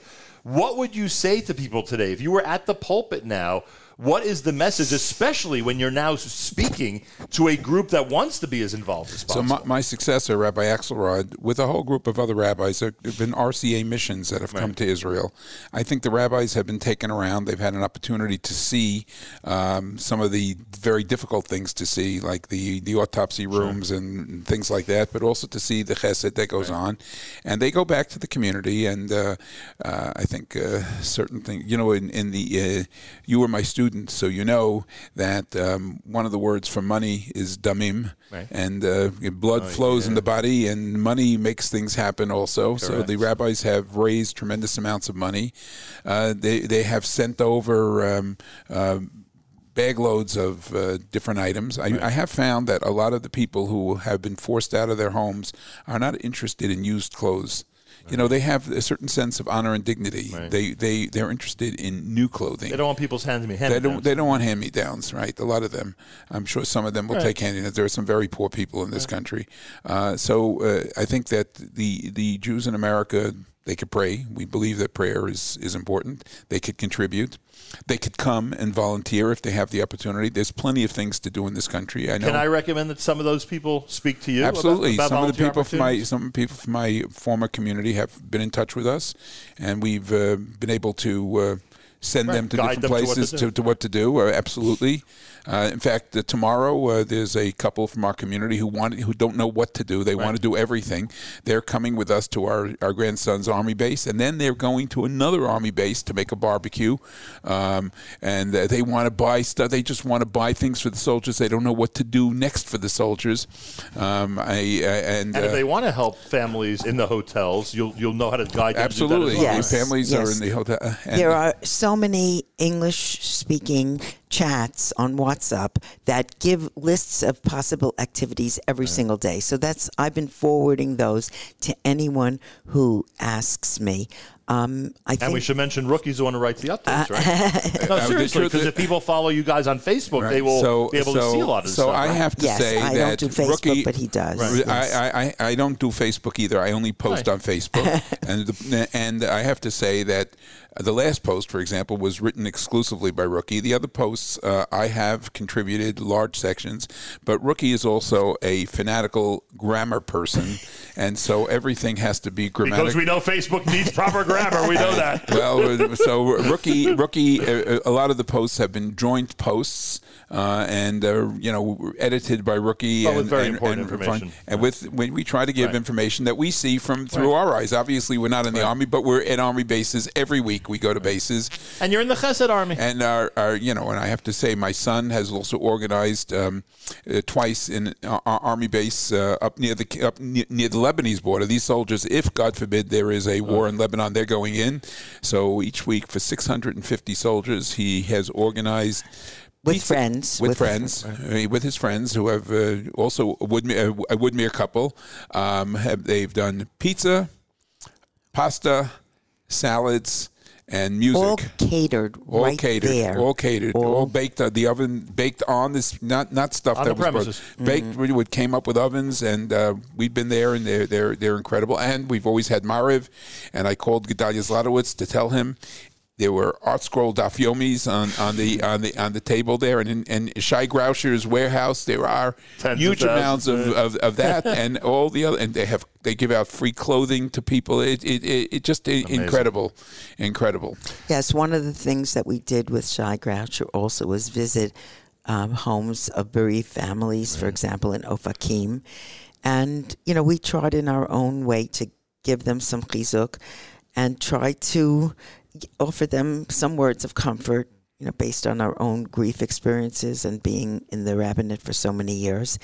And it's just so painful to see these wonderful families bereaved of loved ones, and sometimes more than one loved one in the same family, because they lived in the South where there were just these horrendous, brutal. Yeah, the method of how their relatives left us is also a factor for sure. But I also want to say something about the children. You just imagine, if you're an adult, you have an ability to focus. You understand the concept of death, and you understand that there are setbacks in life, and you learn to cope with these things. Children, this should not be something that little children have to deal with. And so you just remember, when you see families, you're also seeing children. And that is, and so, with Chai, whenever we go to a house with children, he brings toys. Right. He just brings toys. Their faces light up. He'll bring them an iPad. He'll bring them this. Their faces light up. So you have to have a sense of the kids also that are so deeply affected by this. Finally, and not just because we're in this building, although we are very appreciative to Nefesh B'Nefesh that we have a temporary studio here. There are people in the United States who now are considering more than ever, because of the subtle, open, and violent acts of anti-Semitism going on in different areas of the U.S., who are seriously now considering making a move. You've done this already, not for the same reason, obviously. It was a different era. In fact, I feel bad now, because I end up making Aliyah in the next couple of years. People are going to think it's just out of fear. But what message do you have to everyone listening on this topic?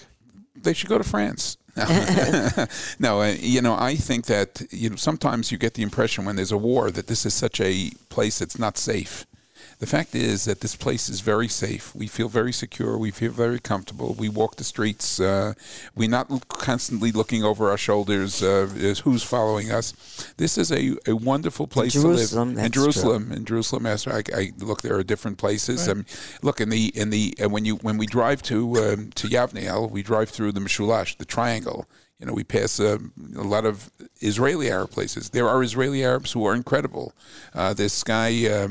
Yosef Haddad. Yosef Haddad. I don't know if you're familiar Sure. with him. He's incredible. There are Israeli Arabs who are credible, and then there are those who are hostile and who support what the evil empire Hamas is doing. So I think that everyone has to make decisions based on parnasa, based on the best interest of their children and their parents. Right. Some people have to take care of elderly parents. There are all sorts of factors that go into all the decisions. But I think that ultimately, if you're a Jew and you have the opportunity to come to Israel and you can make a living, this is a great place to be, a great place to raise children. We have 2 children and 10 grandchildren living in Israel, and 2 great-grandchildren already living in Israel. And count your grandson-in-law. And a grandson-in-law, absolutely. He's British. You've married off a grandchild already. And yes, to a Brit. And by the way, we appreciate the Prime Minister of Britain. He gave an incredible speech. Not like the wiffle waffle, the wishy-washy French. This is a wonderful place to be. But, I was a rabbi in America for 44 years, 40 years in one shul and 44 years in another shul. So I'm, in a certain sense, not one to speak that make aliyah when you're young. But the message is important. The message is important, and I think that this is a great place to be. And you don't have to be in Jerusalem. Harotza Sheyachim Yadrim in the south. There are wonderful, wonderful places that communities that we've seen. People in this building can tell you about it. How many do you think from the Young Israel of Woodmere in 40 years? How many families made Aliyah? Even an estimate and any hard. Clue? It's hard for me to say. Can I assume it's in the hundreds or no? Maybe somewhere between 50 and 100, maybe between 50 and 100 families, I think have made Aliyah,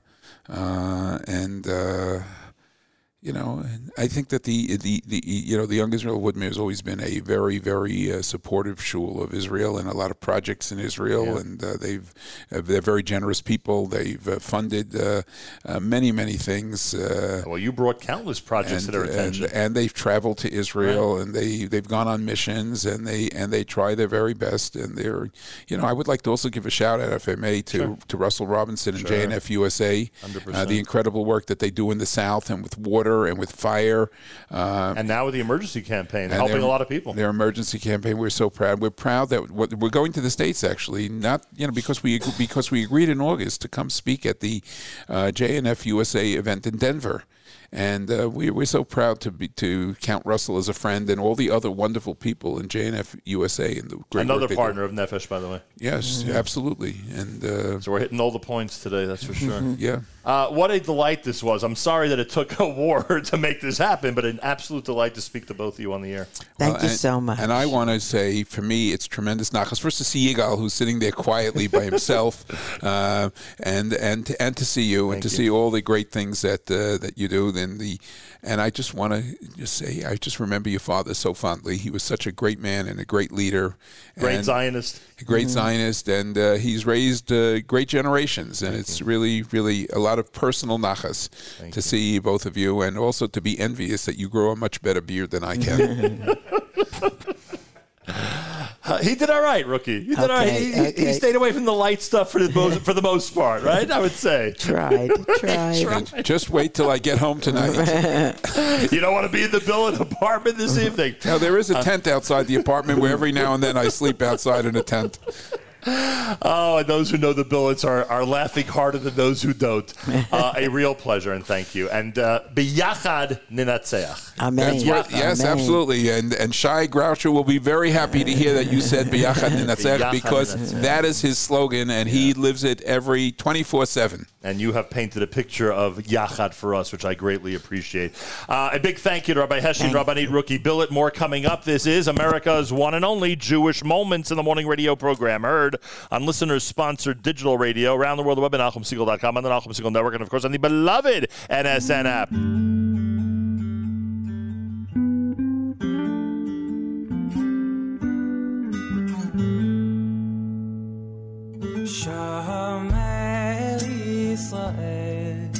שומר ישראל, שמה שאלי ישראל. שומר ישראל, שומר ישראל, שמה שאלי ישראל.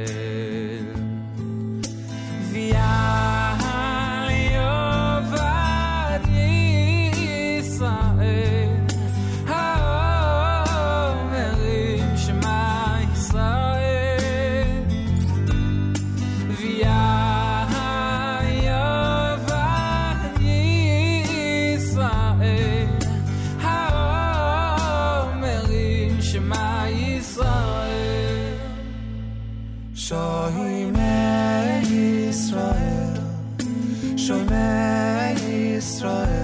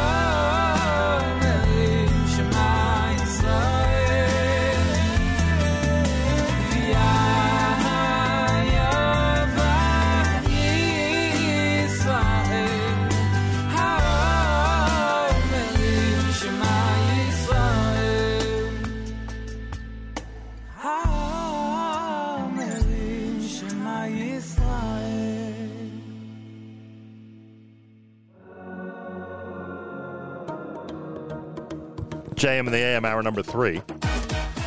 Live from Jerusalem. I want to remind everybody that yesterday we sort of informally, what's the word? What's the word that... Rabbi Billet is giving us a thumbs up for Tony. I think I'm surprised Rabbi Billet doesn't know that we know that Tony gets a thumbs up. What's the word, Yigal? We're partnering, right? We're partnering with the city of Naveh. We're partnering with the city of Naveh from the south, who now have 1,000 people at the Shalom Hotel in Jerusalem. We talked about all of this with Tzion Leshem yesterday in studio after we had met Tzion 3 weeks ago at the hotel. He's essentially leading the effort to get what is necessary for Naveh, security-wise, etc. And they need a lot of money. That's the bottom line. Is they need a lot of money. Like every community that wants to rebuild in the South is going to need a lot of money. So I said to him that our campaign is going to raise somewhere between $10 and $1 million. And I know you need the million a lot more than you need the 10. But whatever you can give, folks, would be wonderful if you partner with us in helping them out. It's and this is totally just, came about because we happened to have this meeting with him 3 weeks ago. Causematch.com/Naveh. Causematch.com/NAVEH. Again, causematch.com/NAVEH. Some of the historic conversations on this broadcast have happened with these two gentlemen on, actually, you know what? We've always had historic conversations on flights with Nefesh B'Nefesh on charter flights. But the most recent historic conversation with these two gentlemen was during the MEDEX event. Is that what they call it? They call it MEDEX, right? Am I right? Did I get it right? Which took place earlier in 2023. We had a fascinating conversation. So the goal is to continue this streak of fascinating conversations. And with that in mind, we welcome back someone who was with us yesterday, Rabbi Yoshua Fass, and of course Tony Gelbart. We had gotten advanced warning that he's going to be flying in for Israel again during this time, and sure enough, Tony's here. So to Rabbi Fass and Tony Gelbart, co-founders of Nefesh B'Nefesh, first of all, thank you for your hospitality. We're, after all, in the Nefesh B'Nefesh conference room with the Nachum Segal Network candies. So thank you for your hospitality, and both of you, welcome back to JM and the AM. Tony, you look a little too refreshed for somebody who essentially just landed. I mean, what's your secret? Tell me. I need to know. Does he ever not look refreshed? Ask Josh how I looked yesterday, and he'll tell you that I need some advice on this issue. Here's the advice. I do not drink coffee until I get to Israel. And when I drink coffee, it's like, wide-eyed, and that's it. That's it. You turn yourself on. That's it. And I don't, All right. If it works, it works. Yeah, it works. Full day here today. I would assume you and Rabbi Fass have been very, very active and getting a lot of different things done, because when you show up, I've been told that the work, which is always at an accelerated pace here in this building, when you show up, I've been told, it really, really gets going. Josh, is that right? No comment? No comment. I don't want to give the impression that Josh resents that. No, not at all. Everybody contributes to... They do their part? Yeah. To whatever they can do. And everybody works very, very hard here. Well, then I know. But it's a labor of love. But I'll still say, and we don't have to harp on this because there's so much to talk about, but one of the differences is in this organization, it seems it always gets done. And there are a lot of organizations where, as you know, it doesn't always get done. So I know you accept that compliment with pride. And it's a pretty good track record. We're talking about over 20 years. So yeah.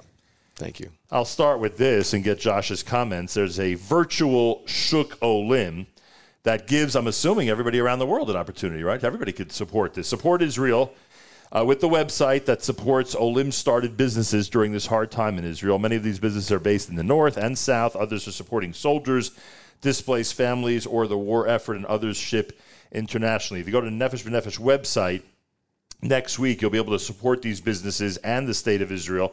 Obviously, this audience knows the website, nbn.org.il. nbn.org.il. It starts on the 19th of November. Will there be a separate website? It'll always be on the front page. It'll be on the website, yeah. That's it, right there on your site. And all you're saying to people is, hey, spend some money and help out here, because there are people who really need the parnasa at this point. That was an awesome plug. Thank you. Well, you're Done. You're welcome. Did that fantastically. Did you feel the need, after I complimented Tony's leadership skills, that I needed a compliment as I'm well? trying to be as perky as possible.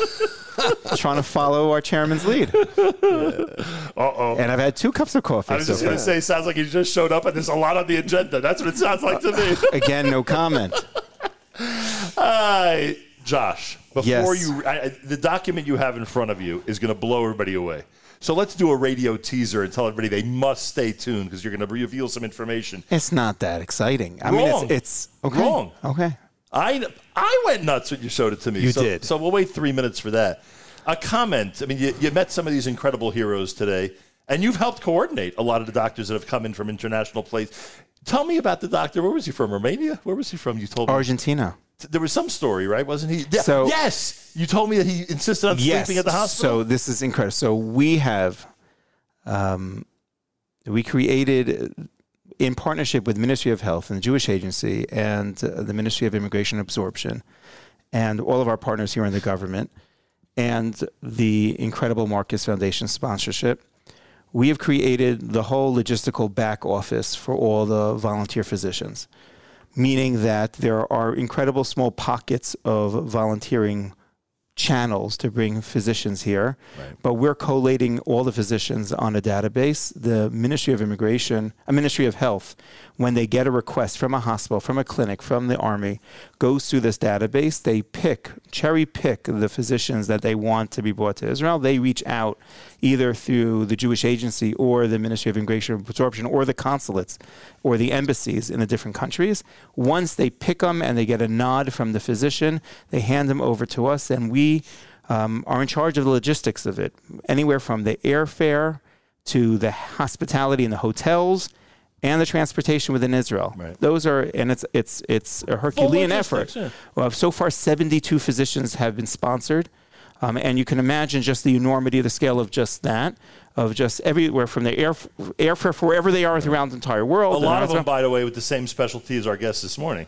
Right? The specialties are all over, from anesthesiology to critical care to surgeons to forensic pathologists. Oh, I didn't realize that. I thought it was limited to like 2 or 3. No. It's incredible to see just the span. I can from surgery to cardiovascular and thoracic surgery to anesthesiologist, to orthopedist, which we had beforehand, to nephrologists, to emergency medicine. They even mentioned psychiatrists. Yeah, but not this project right now is for acute physical care. Exactly. Right. So there was a physician in Argentina that had a specialty that the Ministry of Health wanted to bring him over. When we reached out and contacted him, we said, okay, this is the hospital you're going to.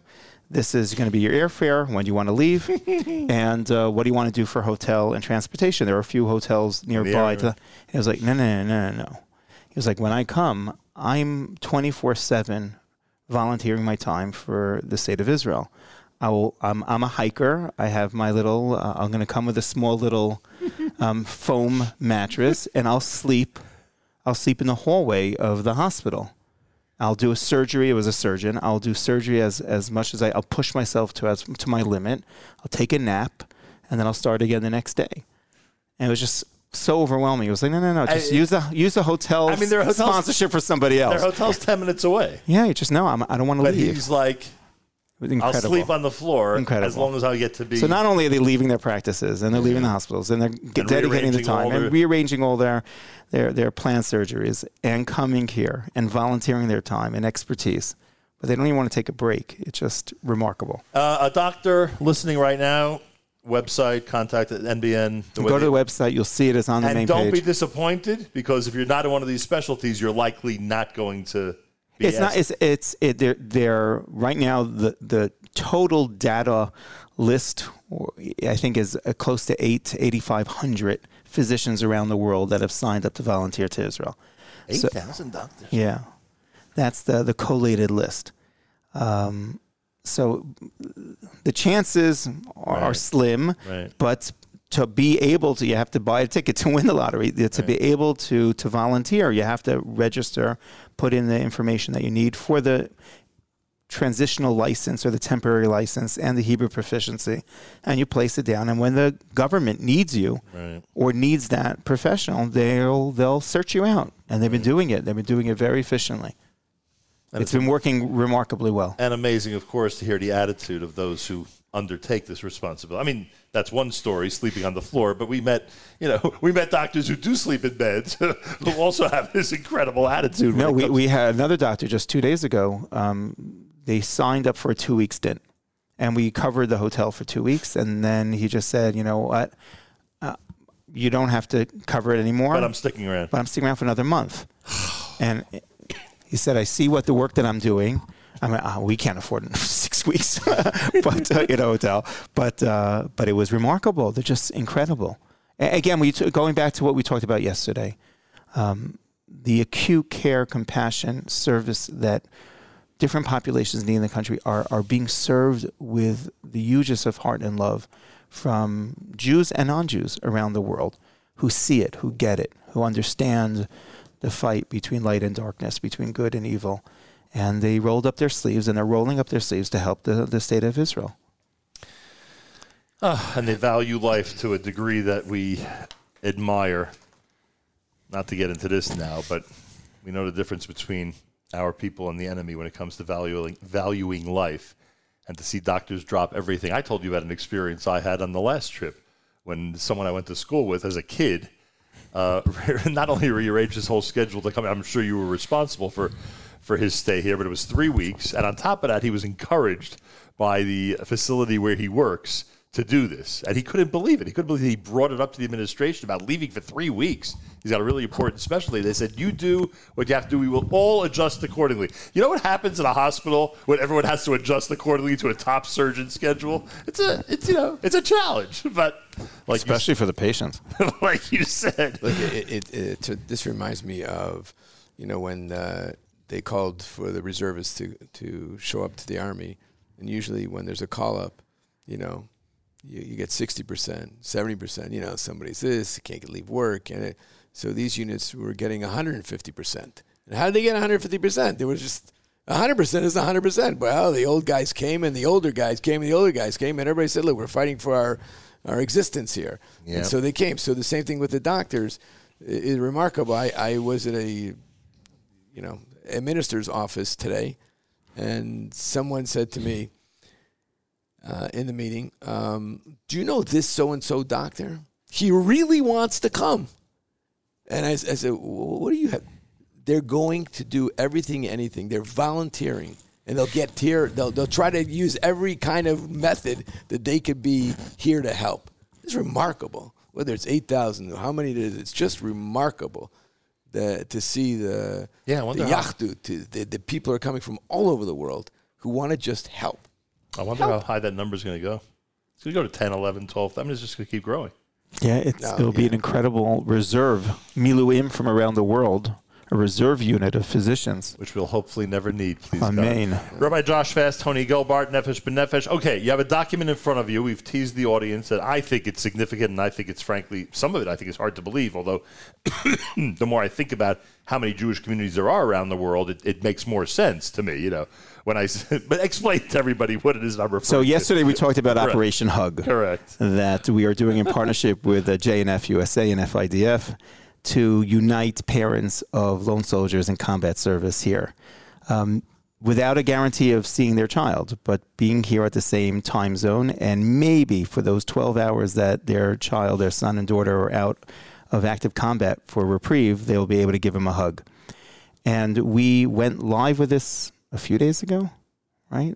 It hit the press 4 days ago, 5 days ago. That's all it was? Yeah. I mean, there were rumors and people were signing a couple of weeks ago we were alluding to it, right? Exactly, right. But when it went live, it was literally last week. So as of a few hours ago, I have a printout of how many parents have requested for we've helped already close to 100, but 719 additional flight requests of parents of combat lone soldiers. The most amazing thing is that they're from 38 countries. That's the part that now got me. I'm telling you, I'm proven wrong. I'm telling you right now, when we launched this, I said it to Tony, we'll get Americans, we'll get Canadians. We're not going to get people from France. We're not going to get people from Ukraine. We're not going to get people. People are not going to come and fly in a time of war, especially with anti-Semitism going wild throughout the world. And there's no guarantee that they're going to see their son and daughter. And it's only for active combat. And how many can we? How many people can we afford? And there's not that many commercial airlines flying. Exactly. How many fly? Right. So come on. I never thought of that part. USA, Canada, Netherlands, Australia, Brazil, Switzerland, UK, South Africa, Russia, Argentina, Venezuela, Guatemala, Ecuador, France, Colombia, Germany, Mexico, Portugal, Costa Rica, Peru, Uruguay, Poland, Panama, Belarus, Moldova, Kazakhstan. Kazakhstan has one combat soldier and his parents coming. Bucharest, India, Czech, China, and Romania. And if you look at the placement, I feel like the Olympic gold medals. If you look at the placement, USA obviously being number one, but isn't France like very high up on that list in terms of numbers? France is 6% of the parent. I have a percentage breakdown. It's like third place, right, or second place. Yeah, but that doesn't really represent how many lone soldiers. No, I get it, but my point is that you don't like when Mexico's there. I think there are 8 from Mexico that have already applied. If I'm not They're mistaken. more Argentinians than French. Right. Oh, really? Take the document. Have fun. I don't have to do this. That I get, but what my point is that sometimes we, again, the Jewish New Yorker, doesn't realize how significant Jewish communities are around the world. And their There's something contributions. exists outside New York? Correct. And their contributions. Right. Absolutely. That Mexican Jewish families have kids in the Israeli army. Yeah. That's pretty insane. I mean, not insane, but you got my point. It's just, that's what struck me It's when I saw eye-opening. it. Correct. It's eye-opening. The man he's hit the nail on the head. It's an eye-opening piece There's a of world out there. Right. Sorry, New York City. There's a world. Yesterday he destroys all of American Jewry. No, what are you talking about? Why are you painting me? Kidding, because the discussion before the show was that there was a rumor around here that you were a bit concerned that you may have been rough on everybody yesterday. And I said just the opposite. I thought you were... I thought I was just rough on you. Correct, that's true. And the candy. But Stacey, the candy's amazing. But Josh, don't you know sometimes I'm referred to as everybody? You don't get that? This is JM and the AM after all. And I don't get Stacey involved. I don't even want to tell Tony what happened here with Candygate. I'm not going to bring him into this controversy. But I'm telling you now, I mean, Stacey Siegel felt, remember I just said I'm not going to bring him in? Stacey Siegel felt that if we're going to have a temporary studio here, that I have to leave something in this temporary location that reflects that this, in fact, is the Nachum Siegel Network. So what did we do yesterday, Tony? On the air, as a ceremonial act, we took 2 bowls, filled them with candy that I brought from the United States, by the way. These were heavy lifting. These were chosen by my wife. Look, I saw the logos. I was amazed. Thank you. That was really. But I walk into our temporary studio early this afternoon to set things up. Yes. One of the bowls had been removed, and I'm like, whoa! I just put it in the like, other room. Wow! Remember we felt welcome here, and now all of a sudden there's some subversive activity to lessen the number of the Nachum Siegel Network. You're getting very worked up over the candy. I just want you to know that I brought home a few samples to my family because I thought, sorry, Stacey, that they were oddly very large. And that it takes around 10 minutes to be able to talk when you have one of these in your mouth. So I did a trial base. I took it home. I made a few people in my family put it and try to say a few sentences. That was comical enough. I showed you a video. And sadly, they all But agreed with one of my kids said, Abba, you printed your logo wrong. It's supposed to be NBN and not NSN. I was like, whoa. I didn't even think about that. So the question is, how many people are going to come into this room? I did it. You also thought it was an Nefesh? I thought it was NBN in the beginning. I looked at it and said, NBN candies, what's up with that? See, that's how close we are. I was just going to say. That's how close we are. That's what I was going to say. I have another joke. When you have NSN, and then, you might be thinking of NBN. And then I put my glasses on, and it still said NBN to me. There you go. Yes. Well, anyway, Tony's guaranteed me that the 2 bowls will remain in the conference room. Now, I'm setting up a guard here right now. That's a practical man. Yeah. One bowl. I'd like the guy removed from the front. I want him posted at this door. Absolutely. You're spending a lot of time in Florida for obvious reasons. It's your home. It's your. I know. He does live here. The truth is. Somebody asks me. I know you live on a plane. I know. It's true. Ask me where I live. I wrote it's seat 6A. Exactly. I'm 1K, but I do it much less than you do. But anyway, we know your connection down there in the Sunshine State. Yes. It's a very, very active community. Yes. Are you getting the feeling that they're understanding the enormity of the situation here in Israel? Because one of the reasons we're here, as you know, is to bridge the gap between Israel and diaspora and to explain to people back home, quote unquote, in the U.S., that there's an atmosphere here that they'll never appreciate unless they actually walk the streets of Israel. Tell me about you can never. I don't care what you see. You can see a video, you can see a lot of things, but you can never get the feeling unless you walk the streets anywhere in Israel today and talk to people. You have to talk to people, and then you'll understand exactly what's going on here. The pain, the agony, the helplessness. Everything. It's all the above, but it's also the pride of what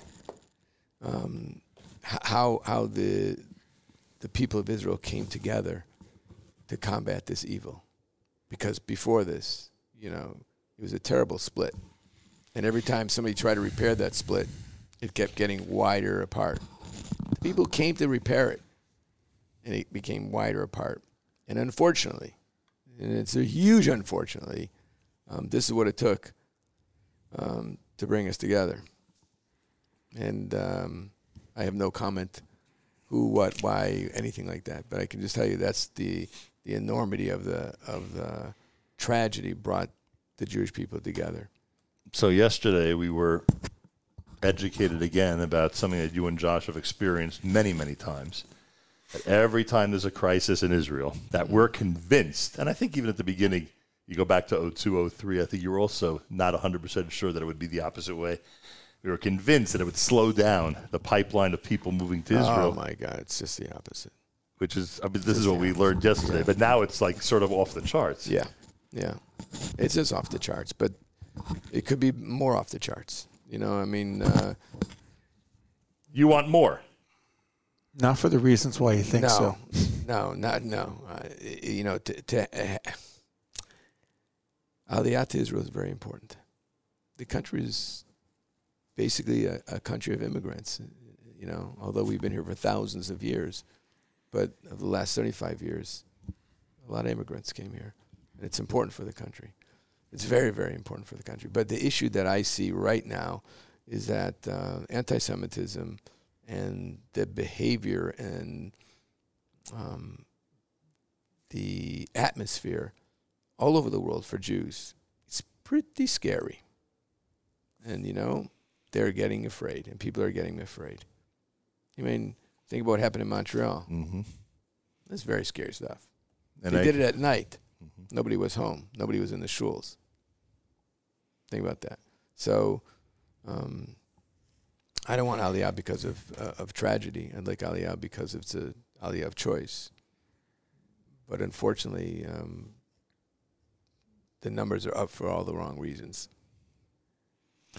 Yeah, I know we always say that, but now this might be a permanent. Well, we'll see. We'll see what happens. But it could be a permanent thing that that fear is going to be one of the factors. We talked about earlier today that, after 1967, after 1973 wars, there's an substantial increase of Aliyah.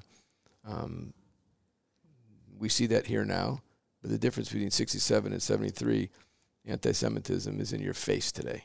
It wasn't then. So the videos, the images, what you see every time you turn on your phone after Shabbos, the weekend activities that the enemy has undertaken in major cities around the United States. Honestly, it's really unbelievable. And I mean that, as a kid who grew up and we talked about it all the time. It's not like we never, expected it. We talked about how history repeats itself. We talked about how this is the underbelly of the attitude toward Jews. That if you scratch the surface, a lot of this anti-Semitism will come out. Well, the surface has been scratched, and now we see what the reality is. The only answer to that is the Jews have to stand up and be strong. Not shy away, not turn away, but be strong. And face this adversary straight on, face on. It's the only way the state of Israel has survived. Don't hide. Don't hide. Don't hide in your house if people are going to march there. Stand outside on your porch. No, I hear that. And don't attend rallies on Zoom. Attend them in person. If you can. I just think it's ridiculous, the whole Zoom rally thing. Yeah, if you can, obviously. Yeah, sure. I get it, those who aren't able to. But physical presence is so important right now. Absolutely. Well, what can I say? We're in a situation that I never would have... I know you don't like me bringing this up, Rabbi Fass. But it was a different war in August. And I know you didn't like that reference when I brought it up last trip. Especially because a lot of the activity, this, Tony, was right outside these doors. Literally. Yeah. I mean, there was damage to this building because of those riots, correct, or not? Oh. There was, right? Significant. Yes. There was. Yes. Yeah. So you're right. I should not have referred to it as war photos that you had shown me. I get it. I went a little too far. A little bit. But we went from that conflict or disagreement or whatever you want to call it. To the greatest expression of unity that this country has ever felt since 1948. Right. Which is, and by the way, another factor. This country has never felt this sense of unity. Right. But that's where I also have to bring in the diaspora effect for a moment. I know this, I remember as a kid, in 1973, very few people in the U.S. had relatives in the Israeli army. I mean, it was not, there were some. Because just practically, right? Practically, there was no Aliyah from 1940 to 1973. 50 years later, everybody in the Jewish community in North America knows a person on the block if it's not their nephew or child. I was just going to say. It's such proximal relationship. That's why it's this family has become so much closer. Yeah. It's unbelievable. And of course, not just closer in terms of how we feel about each other, but literally closer geographically. Like there's such an... There's also another difference. Even if you don't have a relative today who's in the army or connected, you're on social media and you have telephones and you have Zoom and you have, all this type of communication that's instant communication, instant gratification, instant the news, instant, and you feel connected. Yeah, if you get that thing, you feel connected. Through social media, they are personalizing each chayal. Absolutely. To a point that you feel that you know the person. I went to the same school. I shopped at the same place, even if you don't know the person. The 240 people or so who are being held hostage, people know their faces already. People feeling part of them, that's their family. Think about that. So, yeah, it went from... And the news here in Israel, they're personalizing it so much. They're having family members every show, every television session, or interviewing brothers, parents, sisters, children. Just now was on the television in my office, just watching and just interviewing a girl of a father who was taken hostage. And I feel like I know the family just by having listened to her for 15 minutes. That's why, and I know that that nobody in the Israeli government thinks otherwise. I know it. But this is going to be a very, very difficult agony for the Jewish people and specifically those living in Israel to get past if there's not some type of positive development in this hostage situation. And I know everyone in government knows this, but I'm hoping that because of that desperate need, I'm hoping that there's some hope. I'm hoping that we can, that there will be some type of news, some type of positive action over the next few days. And I know that neither of you can respond to this because you don't have any information in addition to what we know. But it is so hard. You mentioned yesterday, you walk out of Cinema City, so you see all the umbrellas and all the different, all the hostages being commemorated. And you walk in, the banister or however you refer to the handrail, here. Oh, here, yeah. Here. Oh, my God, the airport thing? Yeah. The airport thing is, you were just there. Wow. The airport thing is so piercing of the heart when you see every foot as you're walking another picture of a hostage. It's endless. You get a perspective as to how many people. Lives. It's unbelievable. And it's like, and people are stopping and taking videos of it, not a criticism. And I'm like, I can't even process this. I can't process the number. At Rose Lubin's Aleva Shalom's Levaya, and just standing there and just trying to estimate the crowd. They said 2,000 people were there. I'm just like, how does 1,400 people look? Lost 1,400 people in a day. The enormity of loss it's a scale that you can't digest. It's something that 78 years ago we were having trouble to digest, and to this day. Yeah. It's just, the world is focusing, or we're focusing on 240 because there's still life. Right. We're hoping there's still life. But the enormity of the loss on October 7th was just beyond comprehension. The math, and you do the equivalency. You've all heard that. It's according to America, 53,000 people dead in one day. If it was done in America, and 10 if it was done in America, and 10,000 hostages or more. I mean, that's staggering numbers. I have to thank, by the way, I don't know, Tony and Josh, if you saw this, but if you're like me, where you looked as much as possible what was going on in Washington yesterday, you probably did. I must thank the group that put 240 pairs of shoes. You saw it? Yes. That gave me a perspective of how many people. It's endless. It just goes on and on and on. And I've said this on the air with you before. One Gilad Shalit, one Zachary Baumel, 4 Sultan Yaakov, 3 kidnapped boys. Yeah. We're at 240 people that are being held hostage. I'll use our last 5. I know you have only about 5 minutes left, so I'll use it for We have something. 10 minutes, yeah. 10 minutes? I'll use it for something positive. I encourage my audience to participate in the virtual Shuko Lim. By the way, did you know that there were some Israeli vendor shows in New York and New Jersey this week? I did, yeah. I think 40 vendors came in. People are trying to do their part. My daughter is an artist, and she's being flown in next week to showcase some Israeli. Do you know what city? Like New York area? Or? New York, New Jersey, and maybe Denver. Oh, I didn't know that. Yeah. Oh, for yeah, we'll see. JNF. Yeah. We could talk about this later. Is she very talented? She's amazing. Don't be biased. Tell me, is she very talented? I'm biased because I love her dearly. Are there any? Why don't you ask me? Look around the art. Look around the office. Immensely talented. Tony, wait 1 second. Does Tony have any of her artwork hanging in his home? I need to know. Not yet. It's going to be a birthday. I do birthday have present. no. I don't have it hanging. I don't have it hanging. You do have something. But I do have something from when she wasn't a star. More importantly, yes. Does Josh have a work of hers hanging in his home? Oh, probably several. Oh, really? Oh, yeah. She's that good. She's in my office. Because, Tony, Rabbi Fass would not just put up a random piece of art. No. You know that. You know me well enough. You don't even know the hit. Particular much? Yes. By the way, people might be curious. On the website, will there be some Rabbi Fass recommendations of different artwork and things that the vendors, like things that you'd like to highlight? If you're spending $100 at our virtual fair, you may want to consider this. Your review, your Yelp-style review. I can't do that. That might come be, on. I don't know. That might be very valuable. How did we get here after 22 years? I don't do that stuff.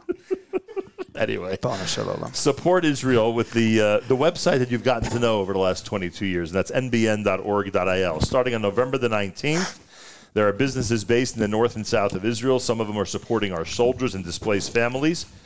Some are shipping internationally. You could sit at your computer in Manhattan, and you can literally purchase something that'll be sent to your home. Amazon-type service. Really? Which, by the way, I'm told they don't have here, as I was schlepping 45 pounds of stuff. What don't they Tony, have? did you have the same experience? Let me ask you, do you have the same experience? Did you have people here? No. You didn't have to schlep anything never. for you? Never. I won't say a word, Rabbi Fass. Thank you. I just love how I stumble on this stuff. Anyway. All I know is don't take too many jelly beans through the... What happens? No. What happens? No. There was a bat mitzvah of somebody. I brought and this some jelly incredible beans. tzaddik brought jelly beans for the bat mitzvah. They didn't stop you for that, did they? Costco jelly beans. Yeah. Like a lot. Oh, yeah, a lot. Suitcase full. And they, I don't know. Maybe they thought I was, I don't know. Smuggling. Jelly there was beans. actually They stopped him for jelly beans. They did stop him. Yes. Because I don't know if you saw the article about the illegal Kit Kats coming from Japan. No, they thought they were like pellets, Yeah, they BB thought gun. they were BB gun, whatever. They stopped me, and it's TSA. Going, it was good. Thank God, it's good security. They stopped me, and they shook the thing. They go, "Wow, these are really jelly beans. Are you sure?" And he started shaking, and I said, "You know what? Which was their favorite color? Why What don't do you they open like them the and best? taste it? Stop shaking. I'm going to miss my plane. Stop shaking. Eat one. Eat 10. Whatever, I don't think I've heard a regular traveler praise the TSA the way you just did. Because I go pretty regularly, and I would not give them the compliment. If you landed this perky, you would also be doing good point. You'd be complimenting everybody. You'd be complimenting Listen, everybody. I'm just thinking if they stop me for jelly beans, they must stop everybody for socks and everything else. Trust So me, they that's did. what I'm thinking. I flew, by the way, with a yarmulke-wearing flight attendant. Really? Now, you've been on On El Al? Yes, and you've been on a million El Al flights. How often do you see a yarmulke? I'm just curious in the crew. Do you see it a lot or very? Oh, it's not very rare? No. I think this is the first time for me. Is that You're not traveling for I know, I get that, but that's why I asked you. I'm curious. Yeah. Have you had yarmulke wearing on the charter flight? 100%. Then I just don't remember that. And you know what? I'm not somebody who's plugging, and I'm not a plugger of anything, but you have to give credit to El Al where credit is due, baby. Yep. When you can raise prices the way they've done it, I give them credit. They are running a business. Stop it. I want you to know. Yeah. Shame on you. Love-hate relationship does not end during a war. No. Okay. Nothing to do with that. I'm distancing myself from my dear friend with these NBN candies. Rabbi Fass. But I want you to know. Yeah. First of all, someone my size can never compliment an airline. Someone my my size cannot comfortably sit on any seat, even 1K, on an airline. So you should then. So that's number one. Right. Number two, I get it that they're now the only airline flying. It's not only that. No. For Operation Hug for the parents for lone soldiers, they're rolling up their sleeves. It doesn't come from sponsorships in your office. Oh, it does come from. No, but I'm saying they're helping defray some of the costs of each flight. Not some. Listen, I I'm wish going we to say. could have a I want conversation to about say this. this. I'm going to Yes. say this. I'm going to say this. I'm going to be very careful what I'm going to say. Just like me. Just like you, exactly. Yeah. El Hal has additional costs that other airlines don't have. Let's leave it at that. Okay? I'm going to take your word for it because you know more about this than I do. You can take my word for it. And Tony doesn't waste words. If he's saying it, he means that. Yeah. Like, I'm just trying to see what I could use from his quote, but I think he's being accurate. Josh, what do you think? Anyway, I have the loose lips. Anyway. I said to you I wanted to interview someone from El Al because they deserve tremendous compliments for what they've done over these last 5 weeks. I mean, incredible. You asked me? I did, and then the person you recommended, I realized I had their contact, but I still haven't contacted them. But I have to do it. When did we have this conversation? Right after the war started, like 2 days after the war started. Who do you think brought? Who do you think brought all those reservists from all over the world? I believe me. Believe me, I know I'm not. I'm wrong with my attitude. I just, this is a relationship that goes back quite a while. Yeah. Me and LL. Yeah, me quite too, a while. yeah. And I've lost Mayor Weingarten, who, trust me, would have been a very, very good anchor for me for this conversation. So I've got to do it myself. He's not here to calm me down. What am I supposed to tell you? So visit the Nefesh B'Nefesh website and shop next week to support businesses and Israel. Go to nbn.org.il. The virtual Shuk Olim goes from the 19th of November till the 24th of November. And I was given advance warning that Tony and Rabbi Josh have some important meeting that supposedly is much more important than JM, so I was told, so that they're going to be leaving in the next couple of minutes, and I'll give you the opportunity for final words. Remember, Josh, until the 20th of December, the next time I'm in this room, and the candies better be here, the next time I'm in this room will be the 20th of December.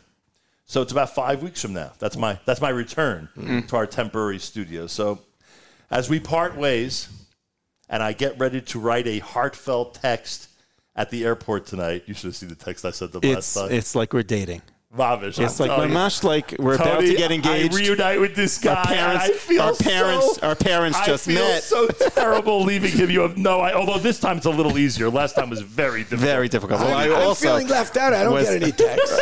I don't get any texts. Last week, I got some candies with an NBNNS logo on it, and I was just going to offer to lock those candies in the safe. I'm just going to put them in a drawer. That's it. They're going a minute ago, he was posting a guard. Yeah. He's changed his mind, I see. Going in a drawer. So, Rabbi, before... Well, last trip, I was in a very, very bad spot. But you know why I was happy? Because I felt I brought you a drop of comfort. You did. So you absolutely did. Yeah. And over the last 2.5 weeks, as we talked about it yesterday, of how does this nation pick itself up, and with that sensitivity and the appreciation of the complex life we're living with, the pain and anger and concern, with a sense of hope and optimism and encouraging unity. And how do we bring beauty to this world and to merit the lives that we've lost? Yeah. So that's an exercise that I've been trying to do for the last 2.5 weeks. Yeah. And I think you've seen... well, it works one day of the week for you. One day of the week, yeah. One day of the week it works for you. For Shabbos, you have a good system. Now you just have to work on the other 6 days. Yeah. Absolutely. Well, but and you couldn't stay away. And I'm saying this as a compliment, and I know people are going to say you're here every Monday and Thursday, but in reality, once all this started, you have stepped up even your schedule to be here as often as possible. Yes. I mean... Yeah. It's true. I'm saying. True. Because people do get the impression that you're here, for half a week and then back there half a week and all that. The reality is you've stepped things up because it's very hard to stay away from here right now. It's very hard. This is your third trip since the start of the war. Yeah. Yeah. I came the second or you third, came right the day after. The day after. And then Rabbi Fast told us yesterday that obviously both of you have this role of bringing certain topics to the Israeli government. And I know you're looking at I him. didn't say anything. No. I know you think that I share everything with Nachum. Aren't you kidding me? No, so you're not much sharing with trouble. Nachum. It's sometimes you feel like it's just a conversation between you and Nachum, but there's 5 billion people listening on the radio. And But the reality is when you yeah. show up here, Yeah. it helps accelerate things. So and that's what I'm saying. For sure. The two of you greater than the sum of your parts. But also right? but today divide and conquer as well. To leverage Tony's gravitas as well. Certain meetings should happen without me, and certain meetings happen with me versus without Tony. Right. So we are very strategic of when and whom and how, but the respect that this man receives in the halls of the government is remarkable. Yeah, Tony, That's by the way. within 5 minutes of landing, we can call anyone and get a meeting. And I know I can't do this because he's going to be very uncomfortable taking a compliment like that. But boy, you got a great partner. The best. He opens up doors, and I thank you for being here because I know this makes you uncomfortable, so I'll move on for your behalf. So I would just say, because we're running to this meeting, Right. Much more important. The country, after what happened, there's many times in the life of the Jewish nation, there are pivotal events that changes the course of the direction that we were going in. Right. This is one of them. Right. This is the country will not be the same. The Jewish nation will not be the same. The way that people look to this country and to Jews will not be the same as well, because we're not backing down. And Jews aren't going to back down. And that's really important for everybody to understand and everybody to know. You can push us, you can hurt us, but you'll never defeat us. I like that people are discovering the fight in you right now. I'm serious. Oh, just now? Well, the war has brought out, elements, people's attributes even further. Correct. We've always known Tony's a fighter, but we're in a serious situation here, and he's double downing on the attitude that big time. We ain't going nowhere. We're not going to be pushed around, and if anything, all of us have an obligation to push back if the enemy comes at us, whether it be in a military sense or, like you said before, in an American sense, where anti-Semitism is dominating in so many places, college campuses and otherwise. We'll wrap up, since you're sort of with me representing people everywhere. We'll wrap up by saying kudos to every community in the United States that showed up yesterday in Washington. Absolutely. Simple as that. Absolutely. They were asked to do something, and they did it. They were asked to fight, and they fought. No doubt. Very, very important. God bless you, Tony. Very important. And God for every bless you. one person who was there, there's 100 who wanted to be there. Right.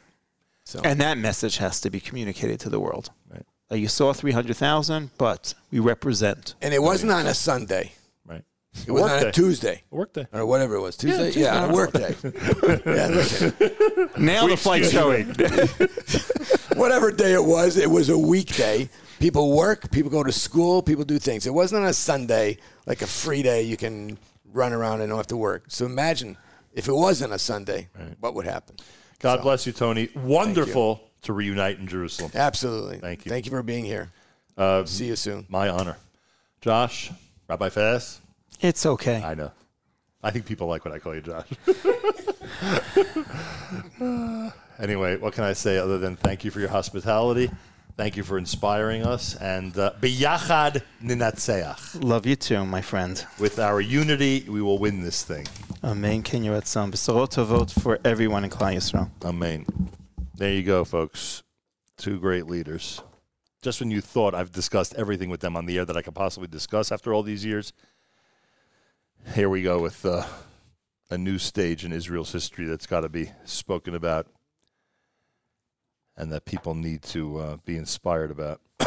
Well, a couple of things. First of all, our friends in Navet, who are now a cause, if you will. They are now a sister city, a city that we're trying to support as they try to rebuild in the South. They have a campaign going. Toss in a few dollars if you don't mind. Causematch.com/Naveh. We spoke yesterday with Tzion Leshem.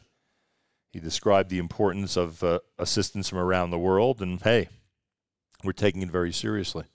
Causematch.com/Naveh, Naveh. AJA Carpool number 204 is welcoming back Gila and the others who just flew back from the rally. Thank you, listener Danielle. UVA Forever says, love your show. This is interesting. Listen to this one.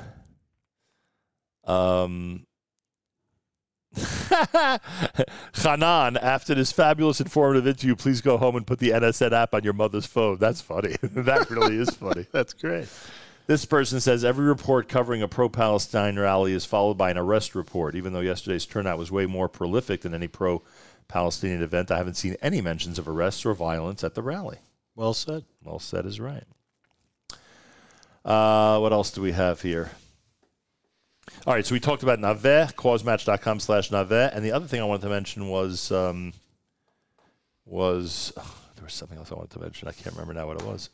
You spoke about the MBN Shook. Right. What else? I'm trying to think. There was one other thing I did. Causematch.com/Naveh. I don't know. Tomorrow from New York City, Yigal Siegel has turned down the opportunity to come and produce shows in New York. He'd like to stay in Jerusalem, he says. Please. Especially during wartime. So he's... I'm also tired. although if you do come, you would be able to schlep back a lot of stuff from Amazon, I can tell you that much. Why? You brought it already. So... Could I say something before we... Yeah, one other thing I want to add, though, beforehand. Go ahead. We're in Israel, and it's important that we're in Israel for all the reasons that all these listeners, record-breaking numbers of listeners, are experiencing over the last 5 weeks. Our fundraiser has had a soft opening. We're not even going to really deal with it on the air until we get to our day of giving after Thanksgiving. However, if somebody would be inclined... Right. To go ahead and toss a few bucks into the Foundation for Jewish Broadcasting in honor of these trips, that would be really wonderful. And Chairman Ralph told me to tell everybody to give as much as possible. Not just to give, but to give as much as possible. He said, yes. Thank you, Chairman Ralph. Chairman Ralph. He has a new... What's his Hebrew name? I forgot his Hebrew name. Shimon? Shleima? What did he say? Oh, my gosh. I think it's Ralph, Shimon. I'm sorry. Is it Shimon? I always get it wrong. Was it Shimon? B is bracha. That's right. Okay. Anyway... What's my point? My point is that Ralph has a new fundraising method. It used to be he would get on the air and say everybody should give. Now he's saying give as much as you can. So he's got a brand new approach to this whole fundraiser. You know, he should give fundraising seminars. I agree with you on that. So now Ralph said, hey, 40th anniversary. You've raised significant money in the past, but 40th anniversary, we have to set a goal of $400,000, even if it's, even if you don't get it, I don't care. We got to get as close to that as possible. No, that was his attitude. So he's changed his method. It's no long give and you should give. It's now give and give as much as possible. That's the new Ralph Rosenbaum approach to fundraising for FJB. Anyway, I bring all this up because anybody who is inclined to make some type of donation and keep us going, it is 40 years. I always talk about where we feature organizations that have track records. This one's got a pretty good track.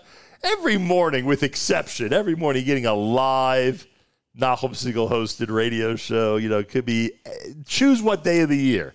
And thank God I'm there. If not, God forbid, we have a very capable and competent volunteer staff that takes over. So please, fjbunity.org. fjbunity.org. Can I just And the next person who gives... Yigal Siegel will have an Amazon package sent to your house, and you can bring it to Israel the next time you come. At your expense. At your expense. Yes, go ahead, sir. I just want to make one of the hardest things that we who live here in Israel, who are connected to the U.S., is we get a lot of messages from people, expressing, hope you're okay, hope everyone's doing okay, hope your son's okay, who's in the army, etc. And at a certain point, you realize that, and it's something that Rabbi Faz said yesterday, that as much as someone really wants to feel connected to Israel, if you're not here, it's very hard to feel exactly what's going on here, to experience what's going on here. Like yesterday, you come to the hotel, and the first thing you see is people from Kiryat Shmona who are displaced, and they're desperate Kudos to go home. to the Inbal Hotel. Exactly.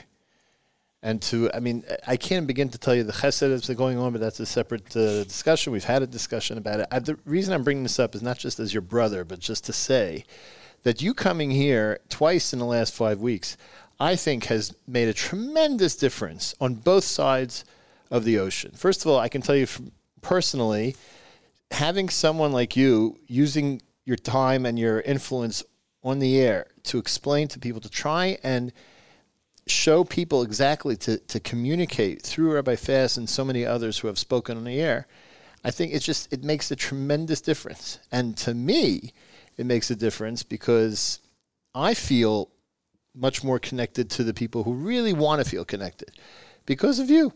There's no question about it. You are representing, I believe, especially from the diaspora as a whole, not just the United States, because you listen to all over the world. And I think it's such an important thing that you're doing is communicating to people around the world exactly what our feelings are here, which are really impossible to feel until you're here. But the constant weight, the constant, what you said, agony and pain and everything that's going on, it's only when you walk into this country that you can really feel it, and you are the one who's connecting us to that. So I want to thank you for coming, and I want to explain to our listeners that these types of trips and everything that Nachum does costs money. That's just the way it is. So please, fjbunity.org, please support Nachum in his 40-year mission to serve the Jewish people. And as we said, even though the fundraiser has not begun in earnest, it will on Giving Tuesday in a couple of weeks. It has begun. So now is a good time for people to help us out. Oh, wow. Chayal just walked in uniform. At the Young Israel of Forest Hills this coming Shabbos, the topic of my guest sermon, Shabbat morning, is one obligated to stand for an IDF soldier. Interesting. Because we, in our tradition, just so people understand, in our tradition, when someone of significance, a grandfather, a teacher, a Rebbe, etc., walks in, the tradition is that we stand for them as a show of respect. Correct. So now, are we obligated, like I did 3 weeks ago, to stand on the air, to stand for an IDF soldier who, walks by, walks in the room, etc., etc.? That's going to be the topic on Shabbat morning. Someone feels it's necessary to bring some of the candies to the meeting. To the Zoom meeting, I see. Someone's obsessed with everything. By the way, I just want you to know. I think Stacy told me there's another bag in the house. I'm going to bring it next time. Oh, good. If I'm not schlepping stuff for you. Yeah, go ahead. I just want you to know that the problem is that if you are obligated to stand up for an IDF soldier, you'll never sit down in this country. Like everywhere you go, like here's someone just walk in, we'll be going up and down the whole time. It's not even a joke. It's not a joke. And wait till you hear the psak after Shabbos. And then you'll really... Anyway, I want to end with this because you just mentioned IDF soldiers and God's the ultimate producer, so you put that thought in your head when you saw the soldier. One of the differences of last night's Shiva call compared to other Shiva calls I've made to victims of terror and their families and to victims of this war and their families was last night at the Leiter home in Ein Surim. I was sitting next to armed, uniformed military officers, all of whom were paying the same Shiva call to the Leiter family who lost their son, who left 6 children. And that to me was just a completely different atmosphere. It was sort of like symbolic. They are here to pay tribute to their comrade. They are here to remember with his family all of his greatness. And you could imagine, someone from a family like that, what kind of commander he was. You can only imagine.